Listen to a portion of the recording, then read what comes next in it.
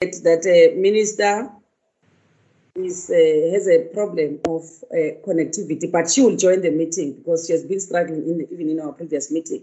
So now the DG chair through you will introduce the team, because the only person I can introduce now, I didn't see the team that is present except the DG, Mr. Matanzi Mamueli, who's the DG in the Department of Basic Education, which I believe the CFO is here, but I want to allow the DG to introduce the team and then follow your instruction. If we are given the opportunity to present, then he will just jump and present. Thank you so much. Thank you so much, DM. DG.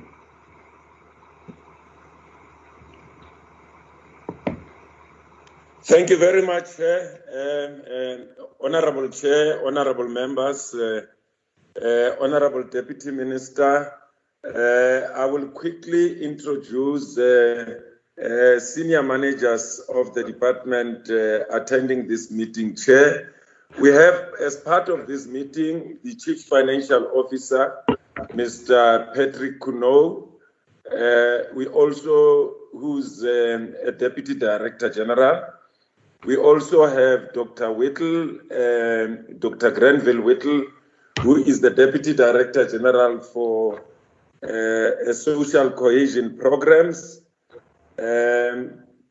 We also have other senior managers who are attending this meeting. We have Mr. Shiloh Naiken, who is the Acting Deputy Director General for Business Intelligence Unit. We also have Dr. Mamiki Maboya, who is the Deputy Director General for Curriculum.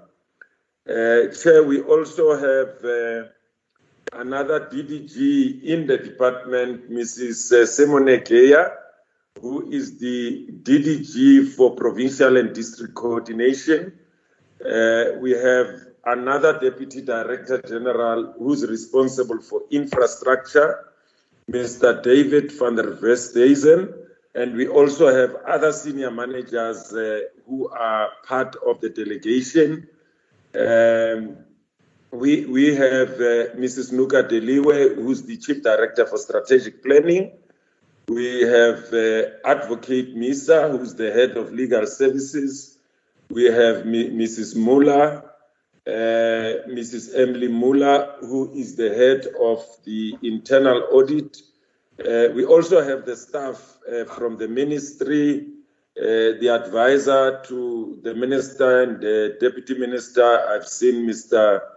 Mzwandile Matthews, who's also part of this meeting. Chair, those are the senior managers, and then we have a Deputy Director General responsible for a branch for teachers, Mr. Padayaki, who is also part of this meeting. Deputy Minister, I think I have covered everyone. This department is very big and it continues to be big. Thank you, Honorable Chair, Honorable Members, and Deputy Minister. Please proceed, DG. Let's proceed with the presentation. Okay, I'm going to do that, Chair. I'm not going to read the presentation. I have been warned that time is not on our side.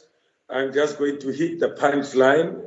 The presentation has been sent, and I'm going to request that it be flighted, and the person who's flighting it must move quickly so that we meet the time as stipulated by your honorable committee chair.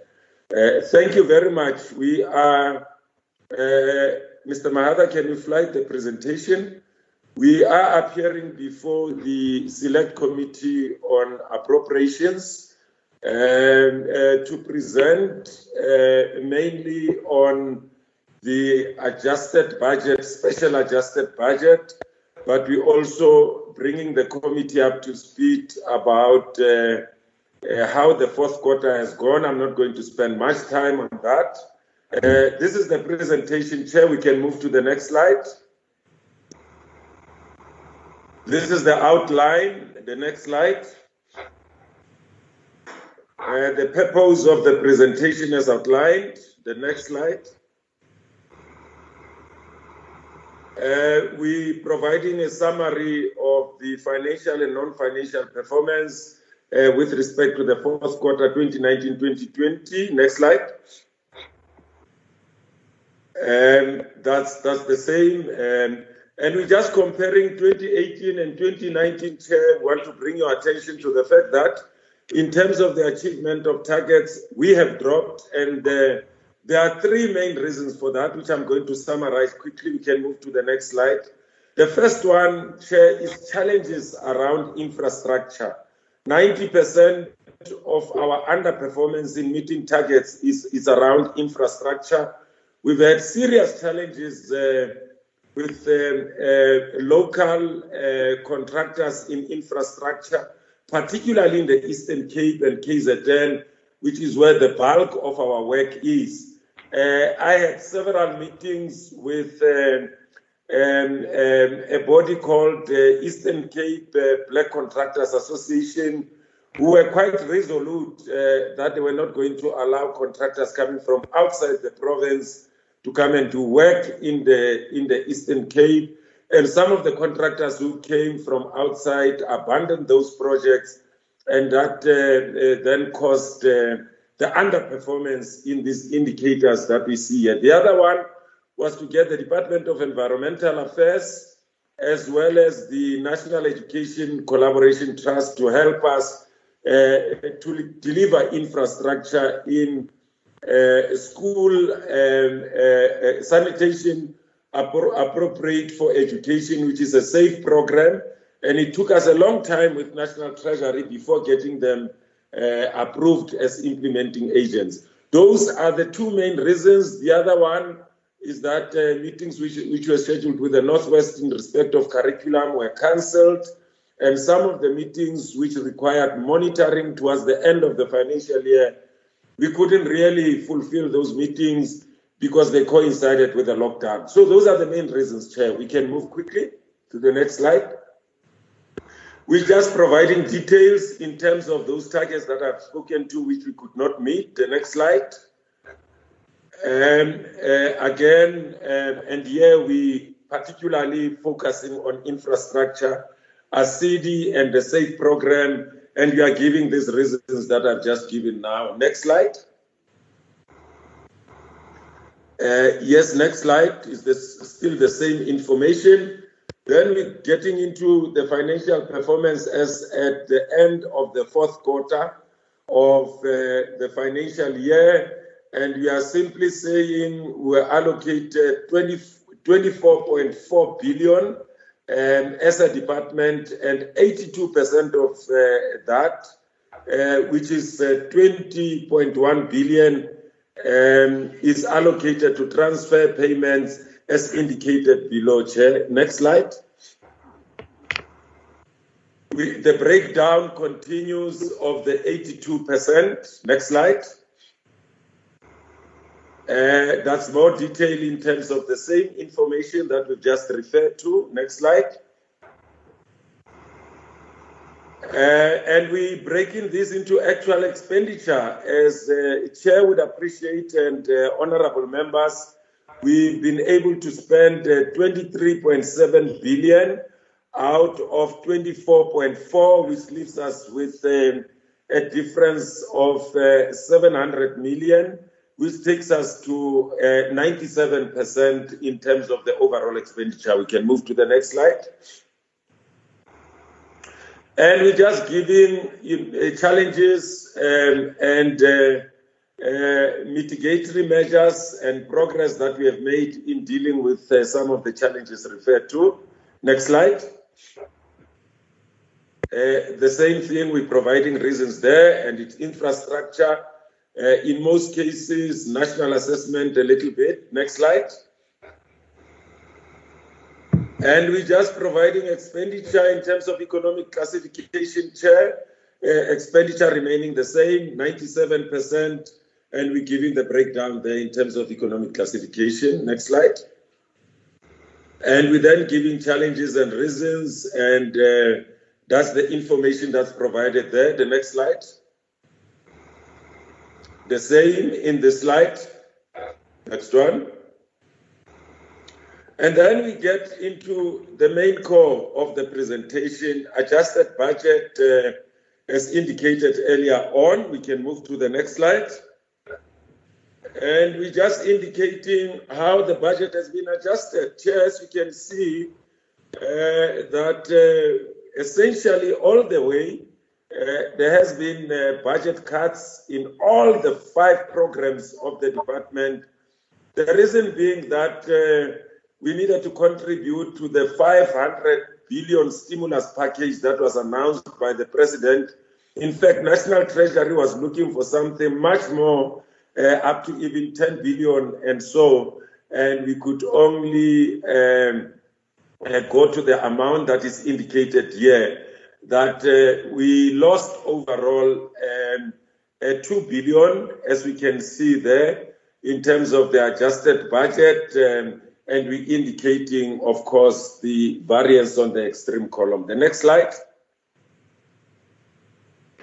And we're just indicating reasons, of course, because of COVID-19, face-to-face and face-to-face monitoring activities that involve face-to-face have been drastically reduced almost to zero, and that's where we had to identify savings from.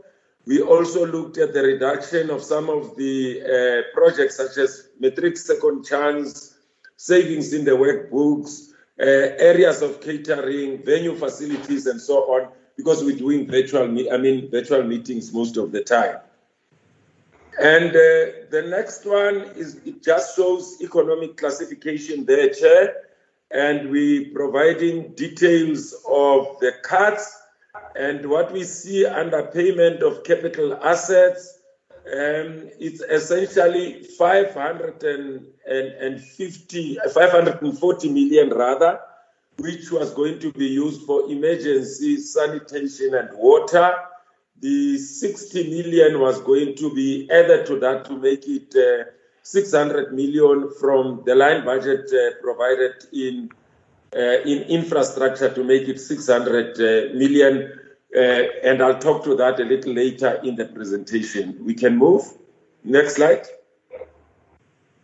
And we're just giving reasons of or explanation in terms of where we were able to get the money and so on, which I've explained already.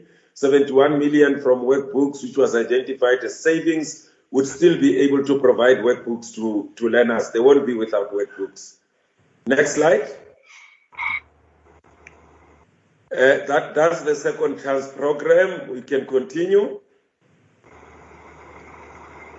Earmarked funds, we also indicating there where the cut happened, National School Nutrition Program, the Matric Second Chance Program, I've indicated about that, the workbooks, and I've also explained the issue of school infrastructure backlog, taking that 540 million from over and above the other amount that National Treasury used for a contribution of basic education towards the 500 billion stimulus package, which was announced by the president. Next slide. We're providing an explanation in terms of transfers and subsidies, which we have explained earlier on, payments of capital assets. We've also explained taking money from school backlog infrastructure grant, which should be used for infrastructure rollout, building of schools, and so on. That's the effect of this. The biggest impact of these cuts is in infrastructure, which means that many of the projects that were supposed to roll out in this financial year will have to be kept on hold. And if we continue this way, we might not be able to roll out infrastructure projects like we did previously. Next slide. Conditional grants, we indicating there that no grant was spared. All of them had to go through the cut, and overall they contributed the 2.3 billion that we see there, and we indicating the final budget in the extreme column. Next slide. And we're just providing the explanation in terms of details of the cuts in each of those grants. That's the explanation that's provided. Next slide. And we also indicating other transfers. We took money from one of our entities, the South African Council of Educators. They would be able to continue or with their business without the 4.7 million that we have taken from them as part of contributing to the cuts. Next slide. We're showing the impact of some of this in the programs. We're saying the national assessment and public exams, reduction of the budget for the national assessment. We're providing the explanation in terms of the impact of that, but we believe that would still be able to ensure that these activities continue and our young people are still able to sit for exams. Next slide. We're providing more details in terms of the exam-specific areas that we are focusing on to modernize our national and public exam systems so that it's in keeping with the current developments that we find ourselves in. Deployment of ICT in our business processes to help us do things much faster and much smarter. Next slide. In terms of curriculum, we're providing the explanation there, which I have spoken to already. We can move to the next slide, where money is coming from. Face-to-face is not going to happen that much any longer. We're deploying resources on ICT to monitor and to carry out some of our activities through ICT, which is the explanation that we are providing even on this slide, slide number 39. Next slide.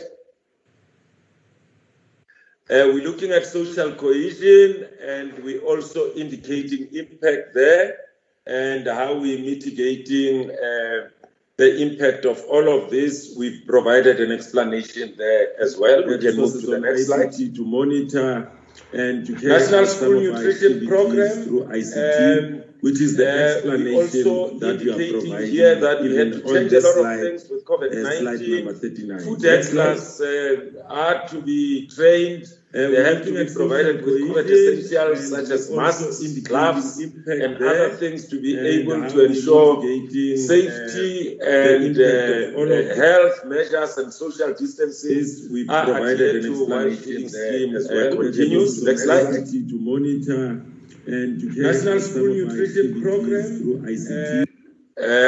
Well, we're indicating how we have reallocated funds within the grant to address some of the things that I've just spoken to now. We can move to the next slide. And we're just indicating how feeding has been happening. We're also providing food parcels. We're providing feeding to children who are still at home and providing feeding to those who are at school attending. Next slide.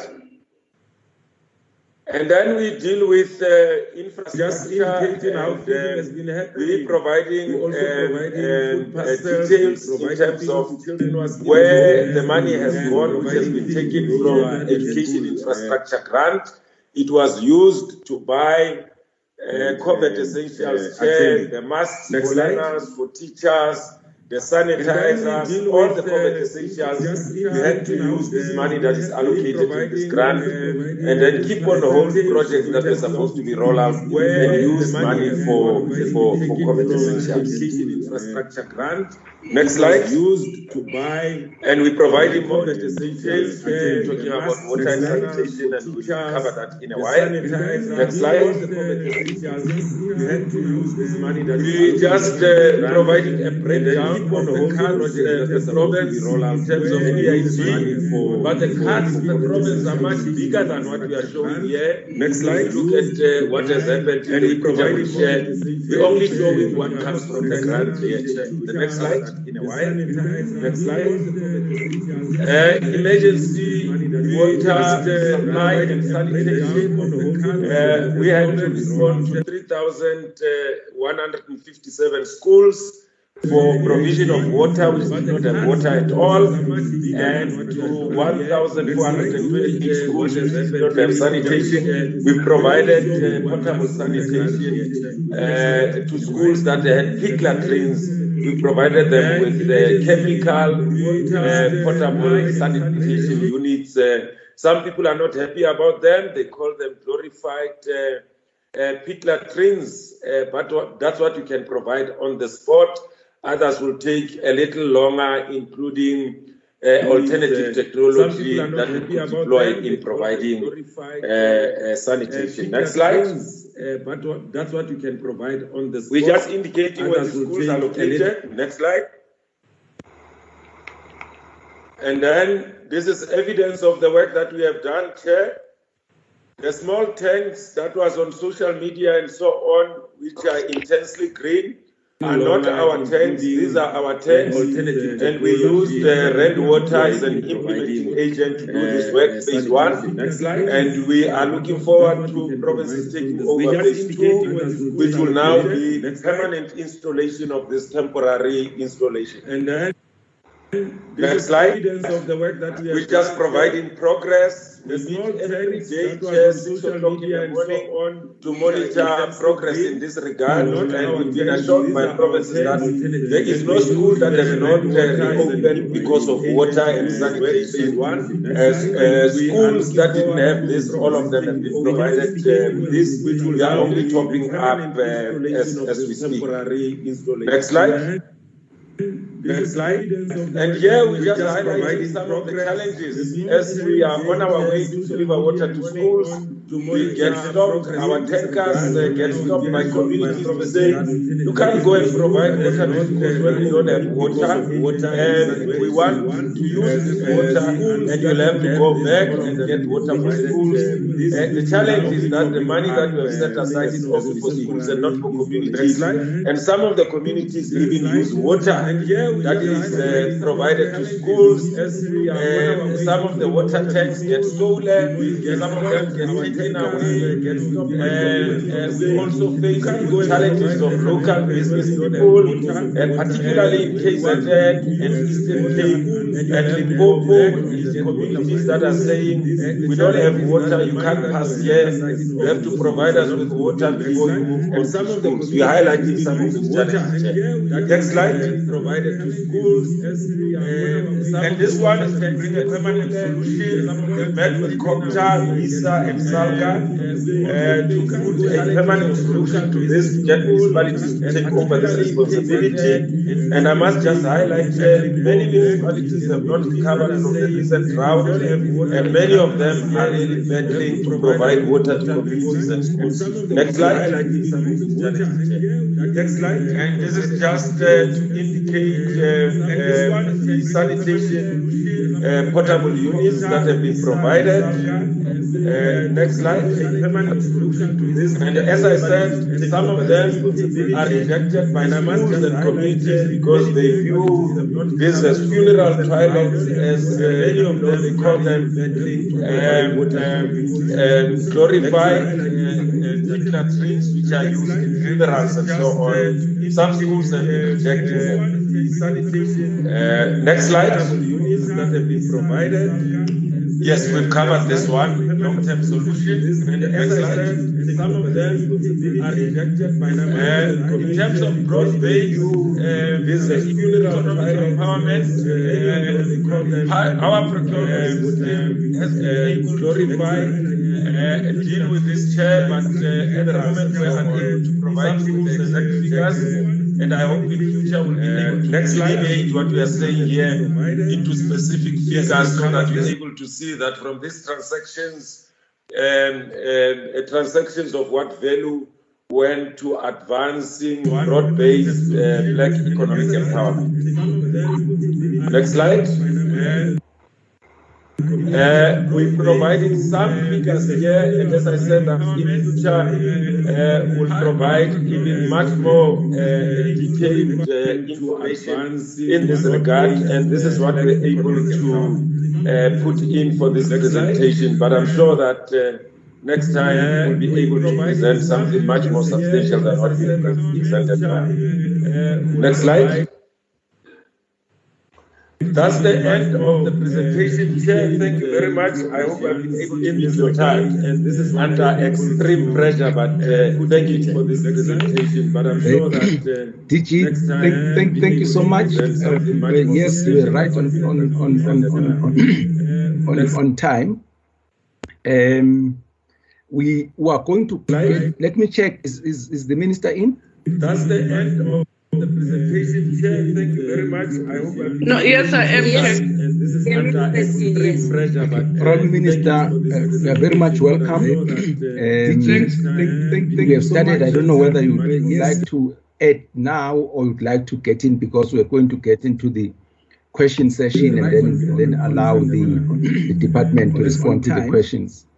But I think you may come in and just greet, and then we continue. Is the minister in? that's the end of No, Chair, let me do exactly that and just give my respect and greetings to yourself and the committee, and really thank the opportunity to come and present to yourselves.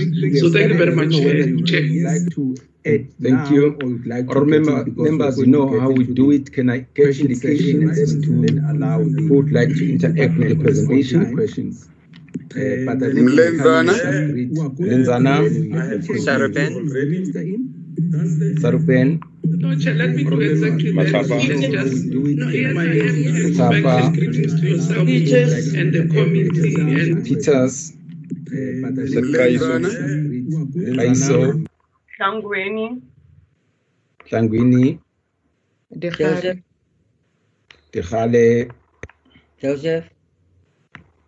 Joseph. I think that's it. All members, let's try 3 minutes, please. Let's start with Honorable Lenzana. Sure. Let me try this 3 minutes, Chairperson. I will try to run very fast. Let me start by appreciating this presentation from the DG. And fortunately, DG has been for some time within the Eastern Cape environment. So at least some of the things that I would be asking, he is actually at least, known to him. Let me start with decentralization, Honorable Minister. The centralization or decentralization of your procurement systems within the department. How is the centralization of the department in terms of procurement? Is everything done, in one space, or there is an element of decentralization? And what are the effects of such? I'm talking to, for instance, the delay of the implementation of the COVID programs because of the contractors turning back some people because they say they were not involved as part of the province. The second one is on the vacant posts, Honorable Minister. What is the percentage of the vacant posts? And if we could be told as the committee, what are the reasons of not filling these funded, budgeted for a vacant post? I'm trying to rush, Chairperson. On the cut of the school backlogs infrastructure grant, this one worries me a lot. Minister, you have got schools which are operating in the same site. I wonder if you know how many are such. In your Alfred Nzo, I do have a list, for instance, of a particular district which I visited. And one now would like to know the effect of such, like how many COVID cases do we have in such schools? I'm trying to rush, Chairperson. I'm not sure how much time do I have now. I will let you know. Maybe let me go for the last one. How much is the involvement of the SGBs in what I have termed as that old teacher, the whole school development? Like the tanks which are turned back because of the suitability, the toilets sent back because of the suitability. Minister, there is a particular school where the SGB is querying the fact that the whole school is dilapidated, but the department decided to put in 2 million rands worth toilets in a dilapidated schools. Now, the children are enjoying to be more in toilets than being in the classrooms. It's disjointed because the SGB was not involved. Chairperson, I'm trying to rush. I will come back if I do have a bite. Thank you so much. Take one, Nzana, quickly. The last one, Chair, would be on this question of controlling children going back to school and teachers. If the minister could take us into confidence, particularly in relation to the budgeted funds for nutrition, what is happening with nutrition as children are now not going to school and all that? Thanks, Chairperson. Thank you. Honorable Sarupen. Thank you very much, Chairperson. Chair, I've got a couple of questions. The first is to do with the costs of PPE in schooling and whether or not the National Department has been benchmarking the cost that provincial departments are procuring PPE at to ensure value for money and making sure that there aren't undue cost escalations or profiteering at the expense of our children. My second question is with regards to the recent court ruling on the National School Nutrition Program, where the court ruled that it has to be rolled out across the country. I note that there's been a 1 million reduction, I think in slide 27 of the presentation. I'd like to know if this project is still fully funded in light of the cuts and if they will be able to comply with the court ruling. And then my third question, Chair, is with regards to the reduction in the education infrastructure grant. What are the critical projects that are affected by this? Which schools are affected in which provinces? Thank you, Chair. Thank you. Honorable Matafa. Thank you very much, Chair. Greetings to the Minister and DM, DG and team, and all honorable members. Chair, I just have a few. Honorable Lenzana, excuse me, have taken away the issue of centralization of procurement. I just would like to maybe add some more weight to the question in terms of those contractors that are being turned away from local communities. I think in some instances, Chair, there is a fair request by locals to participate in the mainstream economy.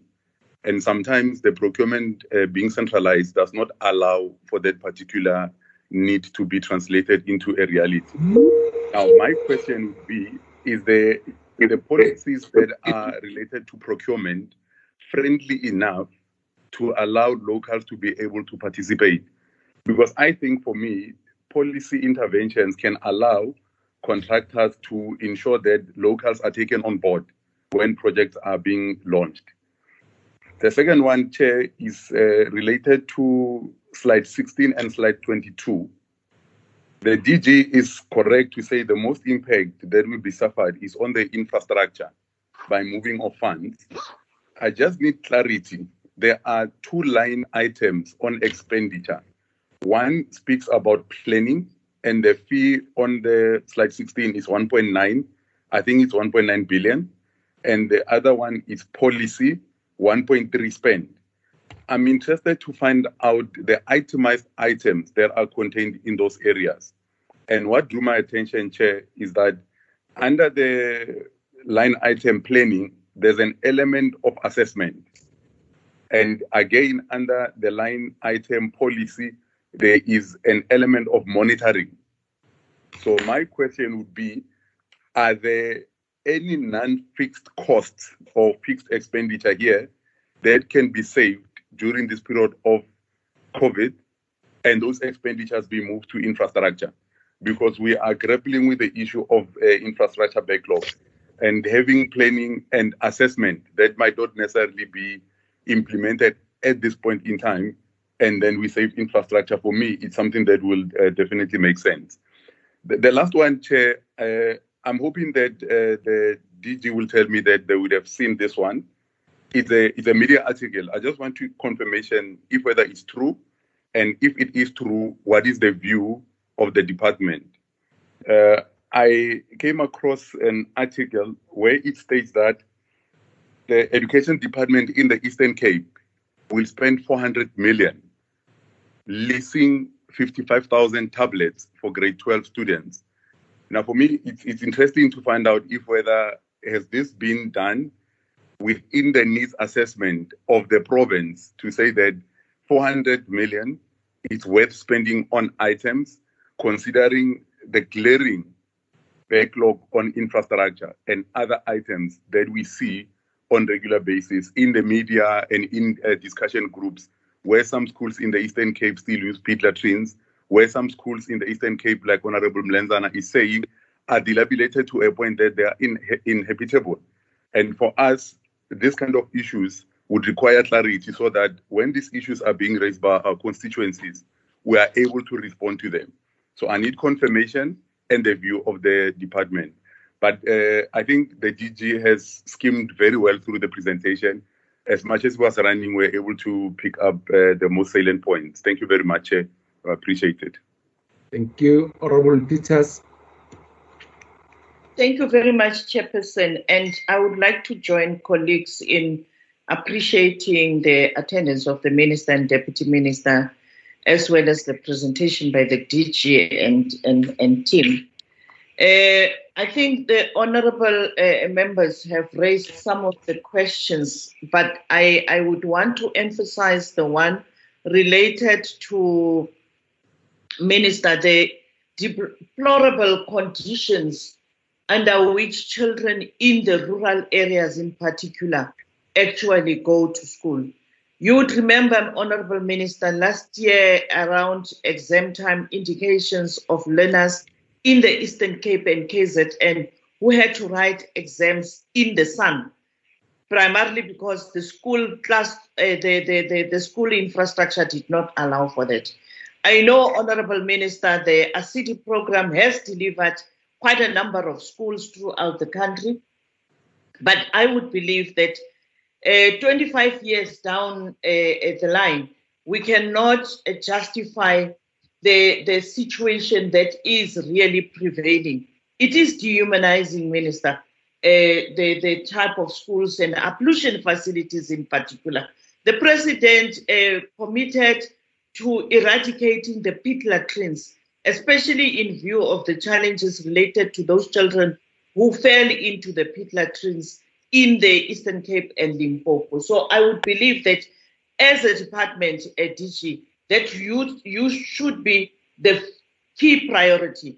But I don't think that it would be proper for us to go for the Rolls Royce of toilets when children don't even have classrooms. I think we need to look at how the COVID-19 has actually put bare the fault lines that despite the delivery record, the department still has got big challenges. And I would want to actually advise Chairperson, the DG, as well as the ministry, that I think we need to get the police involved in this contract hijackers, because there are contract hijackers in the KZN who demand from contractors who have got the contracts properly to give them 30%, but also those who don't apply or tender when the tendering process unfolds, but wait for the allocation and disrupt the process, because they are actually disrupting the delivery process for the school's infrastructure, especially in our rural communities. This is actually a sabotage by these contractors, and I would want to believe that this is a matter for the police. But also, Minister, what has been your engagement with the Department of Communications with regard to rolling out the infrastructure or network infrastructure? In particular, if you are going to be giving laptops or equipment to learners, they need to have access to internet. They need to have access to some kind of connectivity. And I know that most of our communities in the rural areas are unable to do homeschooling and linking up with the classrooms, especially now with the impact of COVID, especially on those classes that have not gone back to school as yet. DG, with regard to the filling of posts, how long and how many posts have been vacant in the Department of Basic Education? It is actually disheartening to know that there are quite a number of some of the qualified educators, but also qualified graduates who are unemployed as we speak, and yet the department could be having vacancies. And I want to say, Chairperson, that the DG should not talk about saving from unfilled positions. Parliament appropriates monies for different programs, including filling of these posts. And we cannot justify not advertising and filling the posts and calling that money a saving. It is underspending, and it is wrong for us to underspend in this difficult economic conditions where people are sitting, especially young people who are graduates, are sitting unemployed. But also, Chairperson, I would want to find out from the DG, how many of the small businesses in the country have been affected adversely by your department's failure to pay them within the stipulated period? There are small businesses that have gone bankrupt primarily because of not being paid on time. Some of those are actually related to school infrastructure, who actually claim that they left the schools incomplete primarily because they were not paid, and they rely on these payments to be able to continue doing the work. With regard to the National School Nutrition Program, Chairperson, apologies, I want to know from the department, is the department giving the food handlers and those mothers the requisite training on how to handle food so that it becomes nutritional, but also how to enhance hygiene in the environment in which they are cooking for these children?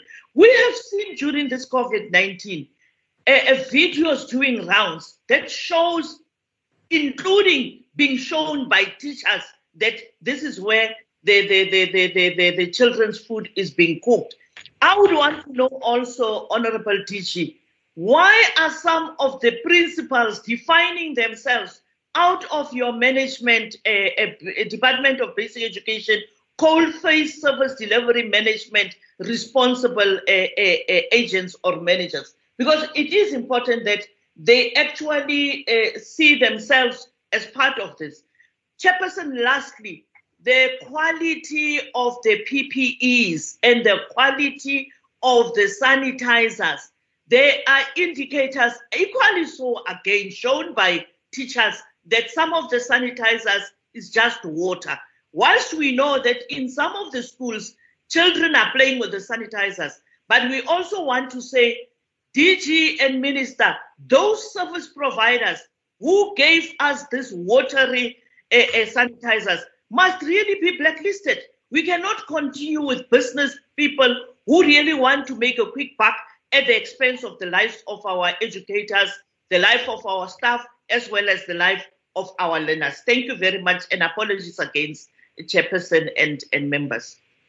Thank you, Honorable Peters. Honorable Kaiso.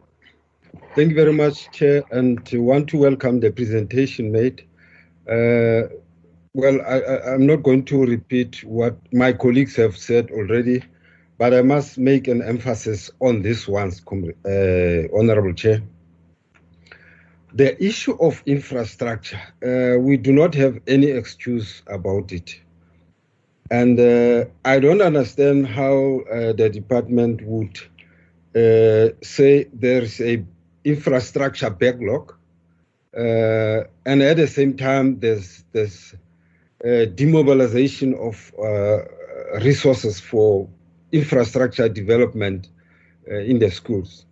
It doesn't make sense for me. More so that the president has made a number of emphasis on the issue of infrastructure development towards the growth of the economy. It doesn't make a sense to me. So if it was according to me, I would not allow it.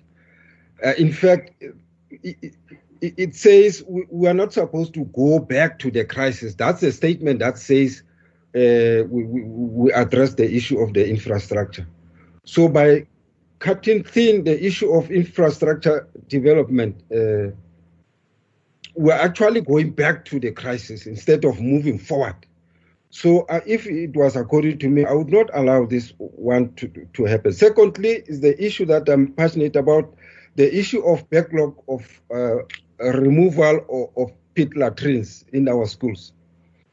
Because we have interrogated this question previously, I think for several times, but we just want to know what is actually the problem around resolving this issue of pit latrines at our school at this time of the years. So it is really disgraceful if we are still referring to pit latrines during this time of COVID. So we just want to know what is the serious problem about dealing decisively with this problem. The last question, Honorable Chair, it will be how many schools are affected by these 2.2 billion rand deductions? And how many schools are still without basic services in terms of numbers? Let me end there, Chair. The rest have been covered. Thank you very much. Thank you, Honorable Kaiso. Honorable Tlangwini. Thank you very much, Chair, and thank you by the department for the presentation. In short, Chair, I'm covered by the one of the leases of the tablets. I will expect the minister to respond in that regard. Why are we leasing tablets and not buying them? Wouldn't it make more sense to buy the tablets than to lease it? What special apps does this tablet have that you have to lease it? And in fact, Chair, the one of the, let's call it as it is, the fake sanitizers that are happening at Alfred and Zoe, the ones that we know about, and maybe perhaps it could be in all other schools that it's happening by this fake under standard hand sanitizers that teachers, putting the lives of teachers, students at risk. What is the department going to do in that regard? Because we should have by now have blacklisted, as Honorable Depost have said, those suppliers, or in fact, better yet, to go and open up criminal cases, because that is attempted murder. To sell a sanitizer that doesn't have, and you know for a fact that it doesn't have 70% of the alcohol requirement that the sanitizer should have. We shouldn't leave or let our kids be at risk like that, Minister. And in fact, Honorable Chair, we all would agree that it's only now that the department is sort of trying to do their work, because through the years, and we must even in fact maybe perhaps thank COVID-19, because many of these schools wouldn't have seen a toilet, many of these schools wouldn't have seen water, and it's only now because it's a requirement that this department is running around, and that is why communities are stopping them, because they themselves were not doing what they are supposed to do. On slide 20, Chair, and I'm running quickly, Chair, because we are pressed for time. Slide 20, regarding late payments, invoices, and on the projects, which resulted in the fruitless and wasteful expenditure. What will happen to the officials responsible? Because we can't year in and year out accept this late payments and so forth that influence your fruitful and wasteful expenditures. What have the department put in place to prevent that? And then lastly, Chair, on the ASID DI process on the underspending and underperformance on the Accelerated Schools and Infrastructure Delivery Initiative. And it's quite concerning, Chair, because we have seen that this process is supposed to improve the learning environment of rural communities. Why was there an underspending and an underperforming in that specific program? And then the one on the water tanks, Chair, also what I need to find out, how much was one water tank and one of the Rolls-Royce toilets that Honorable Peters was telling us about? Wouldn't it be better to have a proper structured toilet than this Rolls-Royce? Because we also want to find out how much is one of these Rolls-Royce toilets that were put up at these schools. Thank you very much, Chair. I will come back when you are giving us more time to engage, Chair, if there is. Thank you. Do you have one to take? One more? Chair? Do you have one more question you want to throw in? No. Yeah, muted. I will come back, Chair. I will come back. Okay, thank you. Honorable Tihale. Thank you very much, Chairperson, and good morning to everybody. My apology that I came late. I did not hear most of the presentation, but I'm happy that I ended up being part of the meeting. Let me join my colleagues in thanking the DG for the presentation. I've been covered in most of the questions by the colleagues, especially on the issue of the vacancy of posts. I'll wait for the response from the DG. And again, on the issue of the PPEs, that is not really working so well at schools, especially these infrared thermometers. I have heard that one other SG member just let the kids to go in a day because the thermometer were not working. So my request is that they should at least monitor so that they supply the correct PPEs at the school so that the children are being taken care of. Though I must really applaud the department for what they are doing. They are really trying. It's hard. COVID-19 is giving everybody a hard time, but they are trying, and our children are at schools. They're receiving what they're supposed to receive. I really want to applaud them on that one. And then I was also covered on the issue of the toilets. But allow me, Chairperson, to say actually the school needs a permanent solution when it comes to the toilets. Yes, we are seeing these funeral toilets, as the Honorable Mlenza well said, being delivered in our rural areas. I mean in Popo, but the toilets are coming from Gauteng, as if we don't have those type of toilets here in Polokwane. We do have them, but they are coming from Gauteng. Well, there's nothing we can do. We are appreciating that they are here, but we need a permanent solution when it comes to these toilets. Can we really be held with the answers or be given the answers as to what is the plan of the department when it comes to the permanent toilet solution to the schools? Thank you, Chair. Thank you, Honorable Tihale. Honorable Joseph. Thank you, Chairperson, and morning to the Minister and the Deputy and the DG and all, and thank you for the presentation.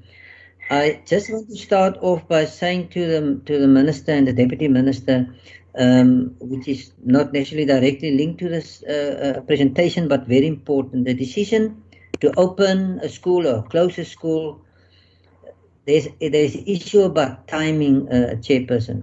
If a school starts on a Monday, the implementation of that Monday morning starts already on a Sunday, where people transport their children to the school, boarding schools, accommodation at other houses, and that is always important, that we must remember the impact of that. That it's very important for community and parents to cooperate in their decisions. In other words, if a decision is made, it can't be implemented in 3, 4, 5 hours later. There needs to be time for that. The contractors, other members spoke about the chairperson, but I think in the Western Cape, in water sanitation, Klein William Dam, we had the same problem. The issue is about local labor. Even if another company comes from another province, which is a national tender, but local labor is important, and that sometimes add to the problems. Chairperson, on slide 22, the adjustment budget cut in all the programs. I would like to know, what does the 1.8 billion constitute, the cut in that? On that slide, there's issues about planning and information assessment. Does that 1.8 billion include infrastructure as well? I saw slide 28 on capital payments, assets, payment of capital assets, but I'm not too sure if infrastructure is included in it, 1.8 billion there as well. Chairperson, slide 51, the DG made a statement there on a permanent or temporary installation of these toilets or sanitary items. I would like him just to repeat that statement. I couldn't catch what he was saying. And then on that slide, the implementing agent is Rand Water. And the question I want to ask is, what is the value for money on these water tanks? Because in the other departments, we also see that it's outsourced, but the department doesn't have control over the value for money when the tenders go out. So I think that is important. Chairperson, the whole summary for this presentation is on slide 53. The big issue where the community versus the learners versus business, that picture tells me the state of affairs and how serious it is. I know there's a solution on slide 54, but it is important. And my last point, Chairperson, slide 57. Slide 57, the sanitation for the toilets, as we call it. I would like to know, what is the time frame of that? Is it permanent? I heard other members asked about the cost, but I want to know, is it permanent? Because in my opinion, infrastructure development, as the members before me said, is actually the solution to what is the need at the schools. Thank you, Chairperson. Thank you, honorable members. A few questions from my side. Again, welcoming the presentation by the DG. I think first I would like to join the honorable members to condemn the hijacking of projects for whatever reason. I think we should be unequivocal when it comes to that. Related to that, I'm just trying to see, Honorable Minister, DM, DG, why would we get contractors from other provinces to go to other provinces?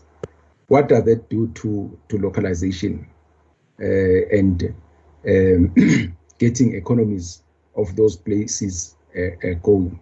That's one, especially on construction. Number two, one of the things that we have been challenging the departments, especially departments like yours, Minister, with quite big budgets, it's the role of the departments in reigniting the economy. We know that the biggest challenge that this country is facing is the stagnant economic growth, in fact, a negative 7.2 economic growth that we're having. And what is the role of the department? I'll tell you where this comes from. I don't know whether that's still the case, but we learned that we import even stationery, rubbers and everything, and mainly from China. Wouldn't the department be deliberate on trying to reignite the economy and be part of economic growth to try and help the process of local manufacturing of these things, the stationery, some of the papers, some of the pencils that we go and import from other countries? I've said that many times that we should know that everything that we import contributes negatively to the economy, let alone that's equal to exporting the jobs. So the question is, what are we doing as the department in trying to ensure that we encourage localization and buy, produce RSA? Perhaps DG, if on top of your head, you would know that how much as a percentage and value terms of the stationery that we import. And I can't leave this one off the leasing of of the tablets. I've tried to look at the reasons why would you lease rather than buying. That's number one. So I think there's a problem about just leasing because it means these things are going to be taken back, and the lifespan of a tablet usually is about 3 years maximum. The IT things. So why would we lease these things? I would like to find and. That becomes operation expenditure instead of capex. So I think would like to be finished with more detail. I know it's a new thing. The department might still not be aware, but definitely, even if it's in writing, would like to be appraised as to what exactly is happening. For me, it's a no. Once you start leasing these things, whereas you're supposed to be buying them. But two, the oral members have raised the question of connectivity. Do you know that these kids that are going to be given these tablets are going to be able to connect? I always see oral members here struggling with connectivity, especially from the Eastern Cape. And lastly, just to say from this appropriation adjustment bill, if you were to say 3 things which are positive to the department. I'll allow the minister and the team to respond. The time is it's 6 minutes past 10. Let's go until 25 to 11. Minister. Okay, Chair, I won't take your time because some of the questions I will ask DG to answer. I thought I should just reflect on the broad policy matters and with respect do what I always feel very uncomfortable about, of just reminding us about the relationships and the powers of national and provinces. And I think sometimes that makes even our lives difficult as to what is it that we are accountable for, which we are responsible for, because accountability, I think you'll agree with me, Chair, should be placed to people who have the responsibility. So some of the matters that I hear are provincial competencies, responsibilities, monies are voted for in the provincial legislatures and accounted for there. And what we can do, I want to start with your question, that on matters like the tablets, where it's provincial resources, provincial decisions around their competencies, we can ask for answers, which is what we're doing. But with due respect, we are not able to take responsibility because it's not our responsibility. It would have been a provincial responsibility to do certain services. That's one of the biggest challenges that we normally have as a sector where there's concurrency. In particular, I want to go to the infrastructure because members are quite correct about infrastructure and the fact that it is really an albatross on the system. To remind members that, again, as national department, we hold monies for provinces, but the implementation of infrastructure is a provincial competence. So I'm not saying don't blame us as the sector that we have not performed very well, but it is a provincial competency. The infrastructure programs that, Chair, we have responsibility, it's special projects. Our city is a special project to deal with mud schools. So it's very specific. That provinces had to give us the list of mud schools in their provinces, were given money by Treasury to focus specifically on mud schools. For instance, we were given, for instance, 2 billion, and then almost 10 billion goes to provinces. So to deal with mud schools, to deal with electricity, to deal with water, and to deal with sanitation. SAFE also, it's a special project. It's not our work. SAFE is also a special project that came about when the president asked Treasury to give us money to deal with pit latrines after the 2 accidents. And the member is right, member that because we then run a program to deal with emergency, we find ourselves already that there's no coordination. I also visited a school to hand over sanitation that we were doing under SAFE. And the principal was saying, hey, I wish I was going to teach in those toilets because the toilets were better than the school. I had to go back to the province to say, is this, what are your plans around this school? Because they're the ones who are supposed to be building schools. I don't have a budget to build schools in provinces and even decide which school to prioritize. So as I say, it's a gray area, and we're talking about it with province to say, how do we make sure that we really get a pool, a traction to make sure that we coordinate and improve our performance.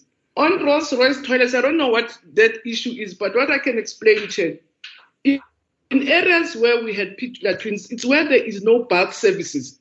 Your bulk services, it's easier to put a toilet in Gauteng because you can link it to a bulk service. It will cost you 2,000 rands. But if you're going to put a toilet which is not a pit latrine in Nkandule, it's much more expensive because you have to bring technology. So it's not Rolls-Royce. That's the only thing that is available. We've searched through the market. We were able even to reduce prices. Sometimes we're 40,000 per seat in terms of technology. We're able to reduce them to 20,000 a seat. It was not easy, but it's the nature of the environment that forces us to do certain technologies because of lack of bulk services.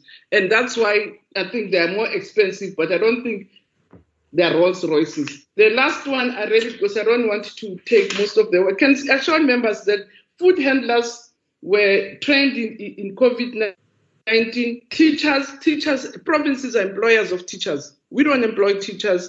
The employers of teachers are provinces, and we constantly assist them to identify. First, we try to train teachers for them. We're now currently running a program to identify with them unemployed teachers in different provinces so that we can assist, and that has happened successfully. Provinces that have an oversupply of teachers and really get those teachers to come to areas where there's undersupply. For instance, at some stage in the Eastern Cape, we just had an undersupply of Afrikaans teaching teachers. We had to work out with Western Cape to assist in recruiting African-speaking teachers to go and fill posts in the Eastern Cape. But it is teachers that it is provinces that are employers. The last one also, Chair, which I really want to talk about, it's about this local procurement. And the first call, as you correctly said, Chair, is to employ local people. But there are two things also that we'll wish members to consider, that there are laws around infrastructure. The laws will say to build a structure for 100 million, which is some of the schools that were contested, which are boarding schools and very large schools, you are supposed to be at a level that is at a particular level. If you are level 1, by law, we can't give you. So if you are in the Eastern Cape and you don't have perhaps level 6 for 100 million schools, by law, we're not able to give you. And that's what's been a difficulty. That's what we've been struggling with members. And committees rightfully feel that they're giving crumbs, the big contracts go to the big boys, which is a broader problem around infrastructure to say who are the people who have enough, who have the legal levels to take jobs of a certain category. So that's a big thing. The other big thing also about local, which is broader than us, which is actually a question of trade and industry. I know of only 2 companies in the country that produces and DG will have to help me, your stationery. So it's a bigger problem than us, but it's a problem of trade and industry in terms of industrialization of the country. There are only 2, which is a problem. There are not too many countries, so which means we have not ourselves as a country built the adequate capacity to serve the needs of this country. So that's one problem that I know around stationery is happening. But the other problem, again, Chair, around procurement is also getting the balance right. And in terms of economies of scale, but also being able to get the right product. You see, you will go to a province like Eastern Cape where there is no industrial capacity to think you'll buy sanitizers when there's no one who produces. That's why they finally give you water. Whereas, again, it's the whole question about balancing, getting your balance right to say there is no company that is producing your alcohol in the Eastern Cape. And if you are going to be playing, if you are going to be Chair, no, let me finish. On a point of order.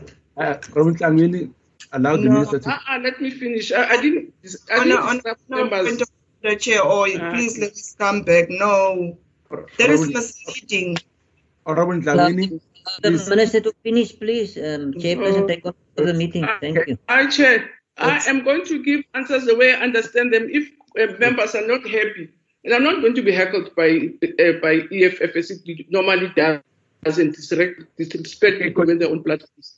I'm not going to take long. I'm saying the long and short is I'm saying we need to get the balance right. As much as I fully appreciate that we have to give locals opportunities, but I'm saying in some instances there are difficulties in negotiating between the two.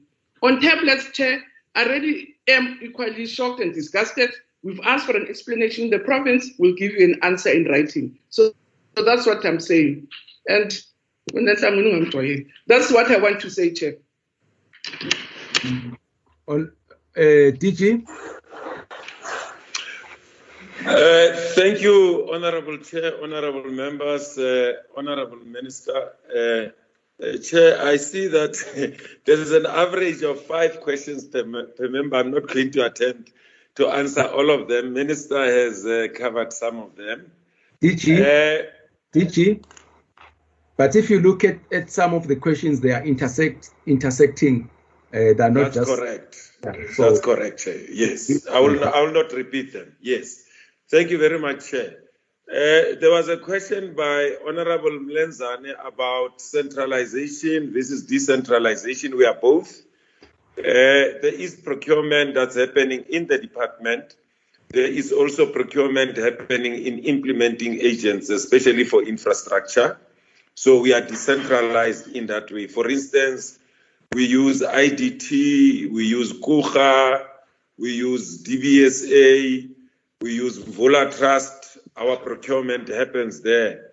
At some point, even at the SCOPA, we once indicated to them that we would want to have the presence of the department in their procurement committee, and SCOPA advised against that. They said, no, you can't give this responsibility to an implementing agent at the same time you get in and want to oversee what they are doing. You need to hold them accountable in terms of the work that they do. So we are decentralized in that way. But the minister also explained, this is Vote 16. Vote 16 is Basic Education National Department only. Equitable share, it's in the provinces. Where you see us, for instance, in ACD and others, it's for a short time. ACD comes to an end, I think, next year, March, and the CFO can just confirm. My understanding is that ACD comes to an end next year, March. By next year, March, we'll be out of these provinces. As the minister said, it's their responsibility to deliver infrastructure. Our responsibility is to monitor and support. Vacant post, Chair, this has been asked by many. The main reason why there's been a delay in filling these vacant posts, and these are not teacher posts, these are chief directors' posts. These are directors' posts, which were filled before. Some of the people have been promoted to DDG, and they left those posts vacant. And it took some time for us to fill them because we were restructuring and reorganizing the department. The business intelligence unit, for instance, was not there before. Mrs. Gaya's line function has accommodated some of the functions from curriculum. It took us about a year to reorganize, restructure the department, and that's what caused the delay. And we can give you, and there are not many, I don't think it can exceed 10%, if anything. Those posts are not many, they should be around 5 or 6%, but we can give you those details. Cuts in the EIG, I think we've all seen them. That's where the major cut is. We didn't necessarily volunteer the cut. The Honorable Chair, I remember at some stage, was the Deputy Minister of Finance. The way things work in finance, they say to you, volunteer a cut. If you don't, they will cut even bigger and in the wrong places that you wouldn't expect cuts to happen. So we were working with the National Treasury team to help us do these cuts. The issue of the toilets, the minister has covered that. That's why when we presented, we said emergency water and sanitation. It's for 3 months only. Beyond 3 months, provinces are taking over that responsibility. I think I've responded to about 3 or 4 honorable members who asked about this. It's for emergency. For 3 months, 600 million. Beyond the 3 months, then provinces are taking over that responsibility, which is theirs. The issue of the procurement of COVID essentials, Honorable Sarah Penn, yes, indeed, and I think the minister covered this. The issue of quality we have raised. We've been monitoring. We've gotten provinces to return some of the things that they had procured and to remove some of the service providers or even blacklist them from the list of service providers that government will be procuring from. NSNP, we're still able to meet the requirement of the court. Indeed, feeding for those who are at school, those who are at home, in different modalities. The presentation contains all of those modalities. Projects affected in provinces, we can give you details of that, but we wouldn't have it immediately, and we can get that list for you to show you provinces to submit and tell us which are the projects which are affected, but there are many of them that are indeed affected. Chair, the policy of allowing local contractors, I just want to humbly request that we shouldn't be saying that when we deliver projects, it should only be service providers in a particular province who should participate. The law of the country doesn't allow for that. But we can also provide information to show, in respect of infrastructure, how many contractors come from the Eastern Cape. And I bet the little money that I have, over 90% would come from Luca. Over 90% would come from Luca. And at least we can make it available to you. And now, as the minister said, we only go outside if you don't have the people who are able to handle certain projects which are much bigger than probably what they are allowed to handle. But we give them more projects so that over time they are able to handle even bigger projects. So that's the response there, Honorable Chair.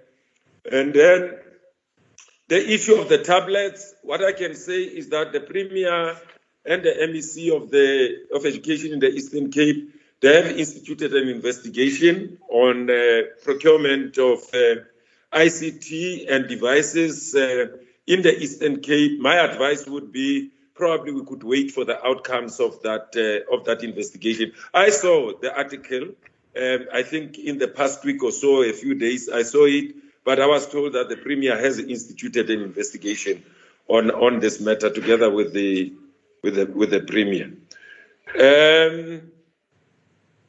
Yes, thank you very much for the advice to involve the police. There's been an attempt to do that in terms of those people who are hijacking projects and so on. But I must say that it's a very big hindrance in many ways. Small businesses that are affected by failure to pay them on time, quite honestly, we try to do our best. We're even working during the lockdown to make sure that every person who does business with us is indeed paid. There are instances where, there's fruitless and wasteful expenditure because of certain delays that were happened, but I'm not aware of business people who got adversely affected because we are unable to pay within 30 days. In fact, we submit that report every month to National Treasury. We have to submit it every month. We do submit it. The issue of NSNP, the training does happen, not only in terms of COVID. It's been something that has been happening all along. There's a diet that has to be followed every day, which is worked out by experts from the Department of Health and our officials, and the food handlers keep to what is provided for in terms of the guide with respect to the diet.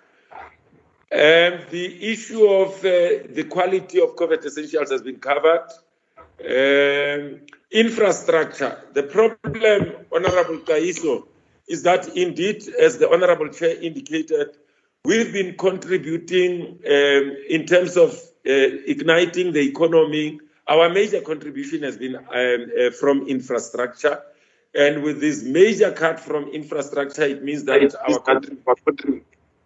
our contribution has been reduced. And the other point, Chair, that I need to cover at the same time, the masks that you see, before we started procuring masks were procured from China. And when we came in, we said we've got industries and factories that have collapsed in the Western Cape, in Gauteng, in KZN, and we said we are going to procure locally. So our COVID essentials that we started procuring as basic education, we worked with DTI, and we stimulated activities in factories that had closed, factories that were, going to close in a while or so. So that's another contribution that we are making. Stationary, the minister is right. These companies are only in Durban. There are 3 of them. You actually know them by name. But they also get their materials from overseas because, it's cheaper from where they are getting. But the companies that are involved with stationery are only in Durban. And they are supplying the whole country in terms of stationery for basic education. The issue of tablets has been covered. Fake sanitizers, we've dealt with them. The slight number, the issue of late payment, I've also dealt with. The issue of under expenditure, maybe the honorable member arrived slightly late. I explained why. I gave 3 reasons, if you remember, Chair. One of them was the local business people who insist that everything, not some. The law is very clear. If you take an outside person, 30% must go for local economic activity. It's very clear, and we are keeping to we even go beyond 30%. We've insisted that implementing agents must actually go beyond 30%. And Honorable Dikhale, thank you for applauding us a little bit. It doesn't always come. It can be difficult, so we appreciate. The issue of the thermometers, we've picked up that some of the people had not read the manual. The manual says if the thermometer is put under very cold conditions, it does not work. You have to find a place to put it. That's what the manual says. And later on, when we communicated this to people, they were able to handle. They thought there was something wrong with the thermometers, and then we realized that we didn't read the manual. The last but one, Chair, is Honorable, I think, Joseph. I think he's made a very good point about the announcement for getting learners to return. The minister has taken that. Local labor, I've explained that. Maybe the CFO can explain a little bit the 1.8 billion. I think that was probably the cut that was taken from infrastructure EIG, but maybe the CFO can just explain it a little bit. Value for money, in terms of emergency water and sanitation, I think the head of the branch can just say 2 minutes on that, just explaining about the project. I've indicated that it's an emergency project of 3 months only. And the last one is the Honorable Chair. I've explained the issue of getting contractors from outside. The minister has also explained that.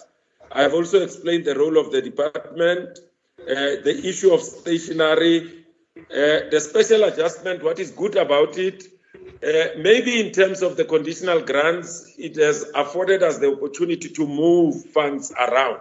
That's one big positive, Chair, that I can point out to the special adjustment. Other than that, I think it has done an indelible mark on the sector. I'm just going to request the CFO and the head of infrastructure 2 minutes each just to explain the issues that I've referred to. Thank you very much. Thank you, DG. Okay. Thank you, Chairperson and honorable members. I'll talk to slide, I think it's slide 22, which the honorable member spoke to, which relates to to the 1.812 billion, as well as the 181 million. The 1.812 billion relates to planning, and the 181 million relates to curriculum support. Just to give a breakdown, starting with the 1.812 billion, as the DG explained correctly, so the bulk of that is education infrastructure grant, which is 1.621 billion. So basically, given the fact that we were required to contribute a substantive cut of our budget, because education infrastructure grant forms the bulk of our budget, it was it just followed that that was the place where the bulk of the cut could come through. As the DG explained, if we just left it to Treasury, they could have cut maybe elsewhere. So I'm saying 1.621 billion of that 1.8 billion is EIG, and the rest, which is 191 million, it's internal projects like systemic evaluation, national assessment. So I'm saying the bulk is that.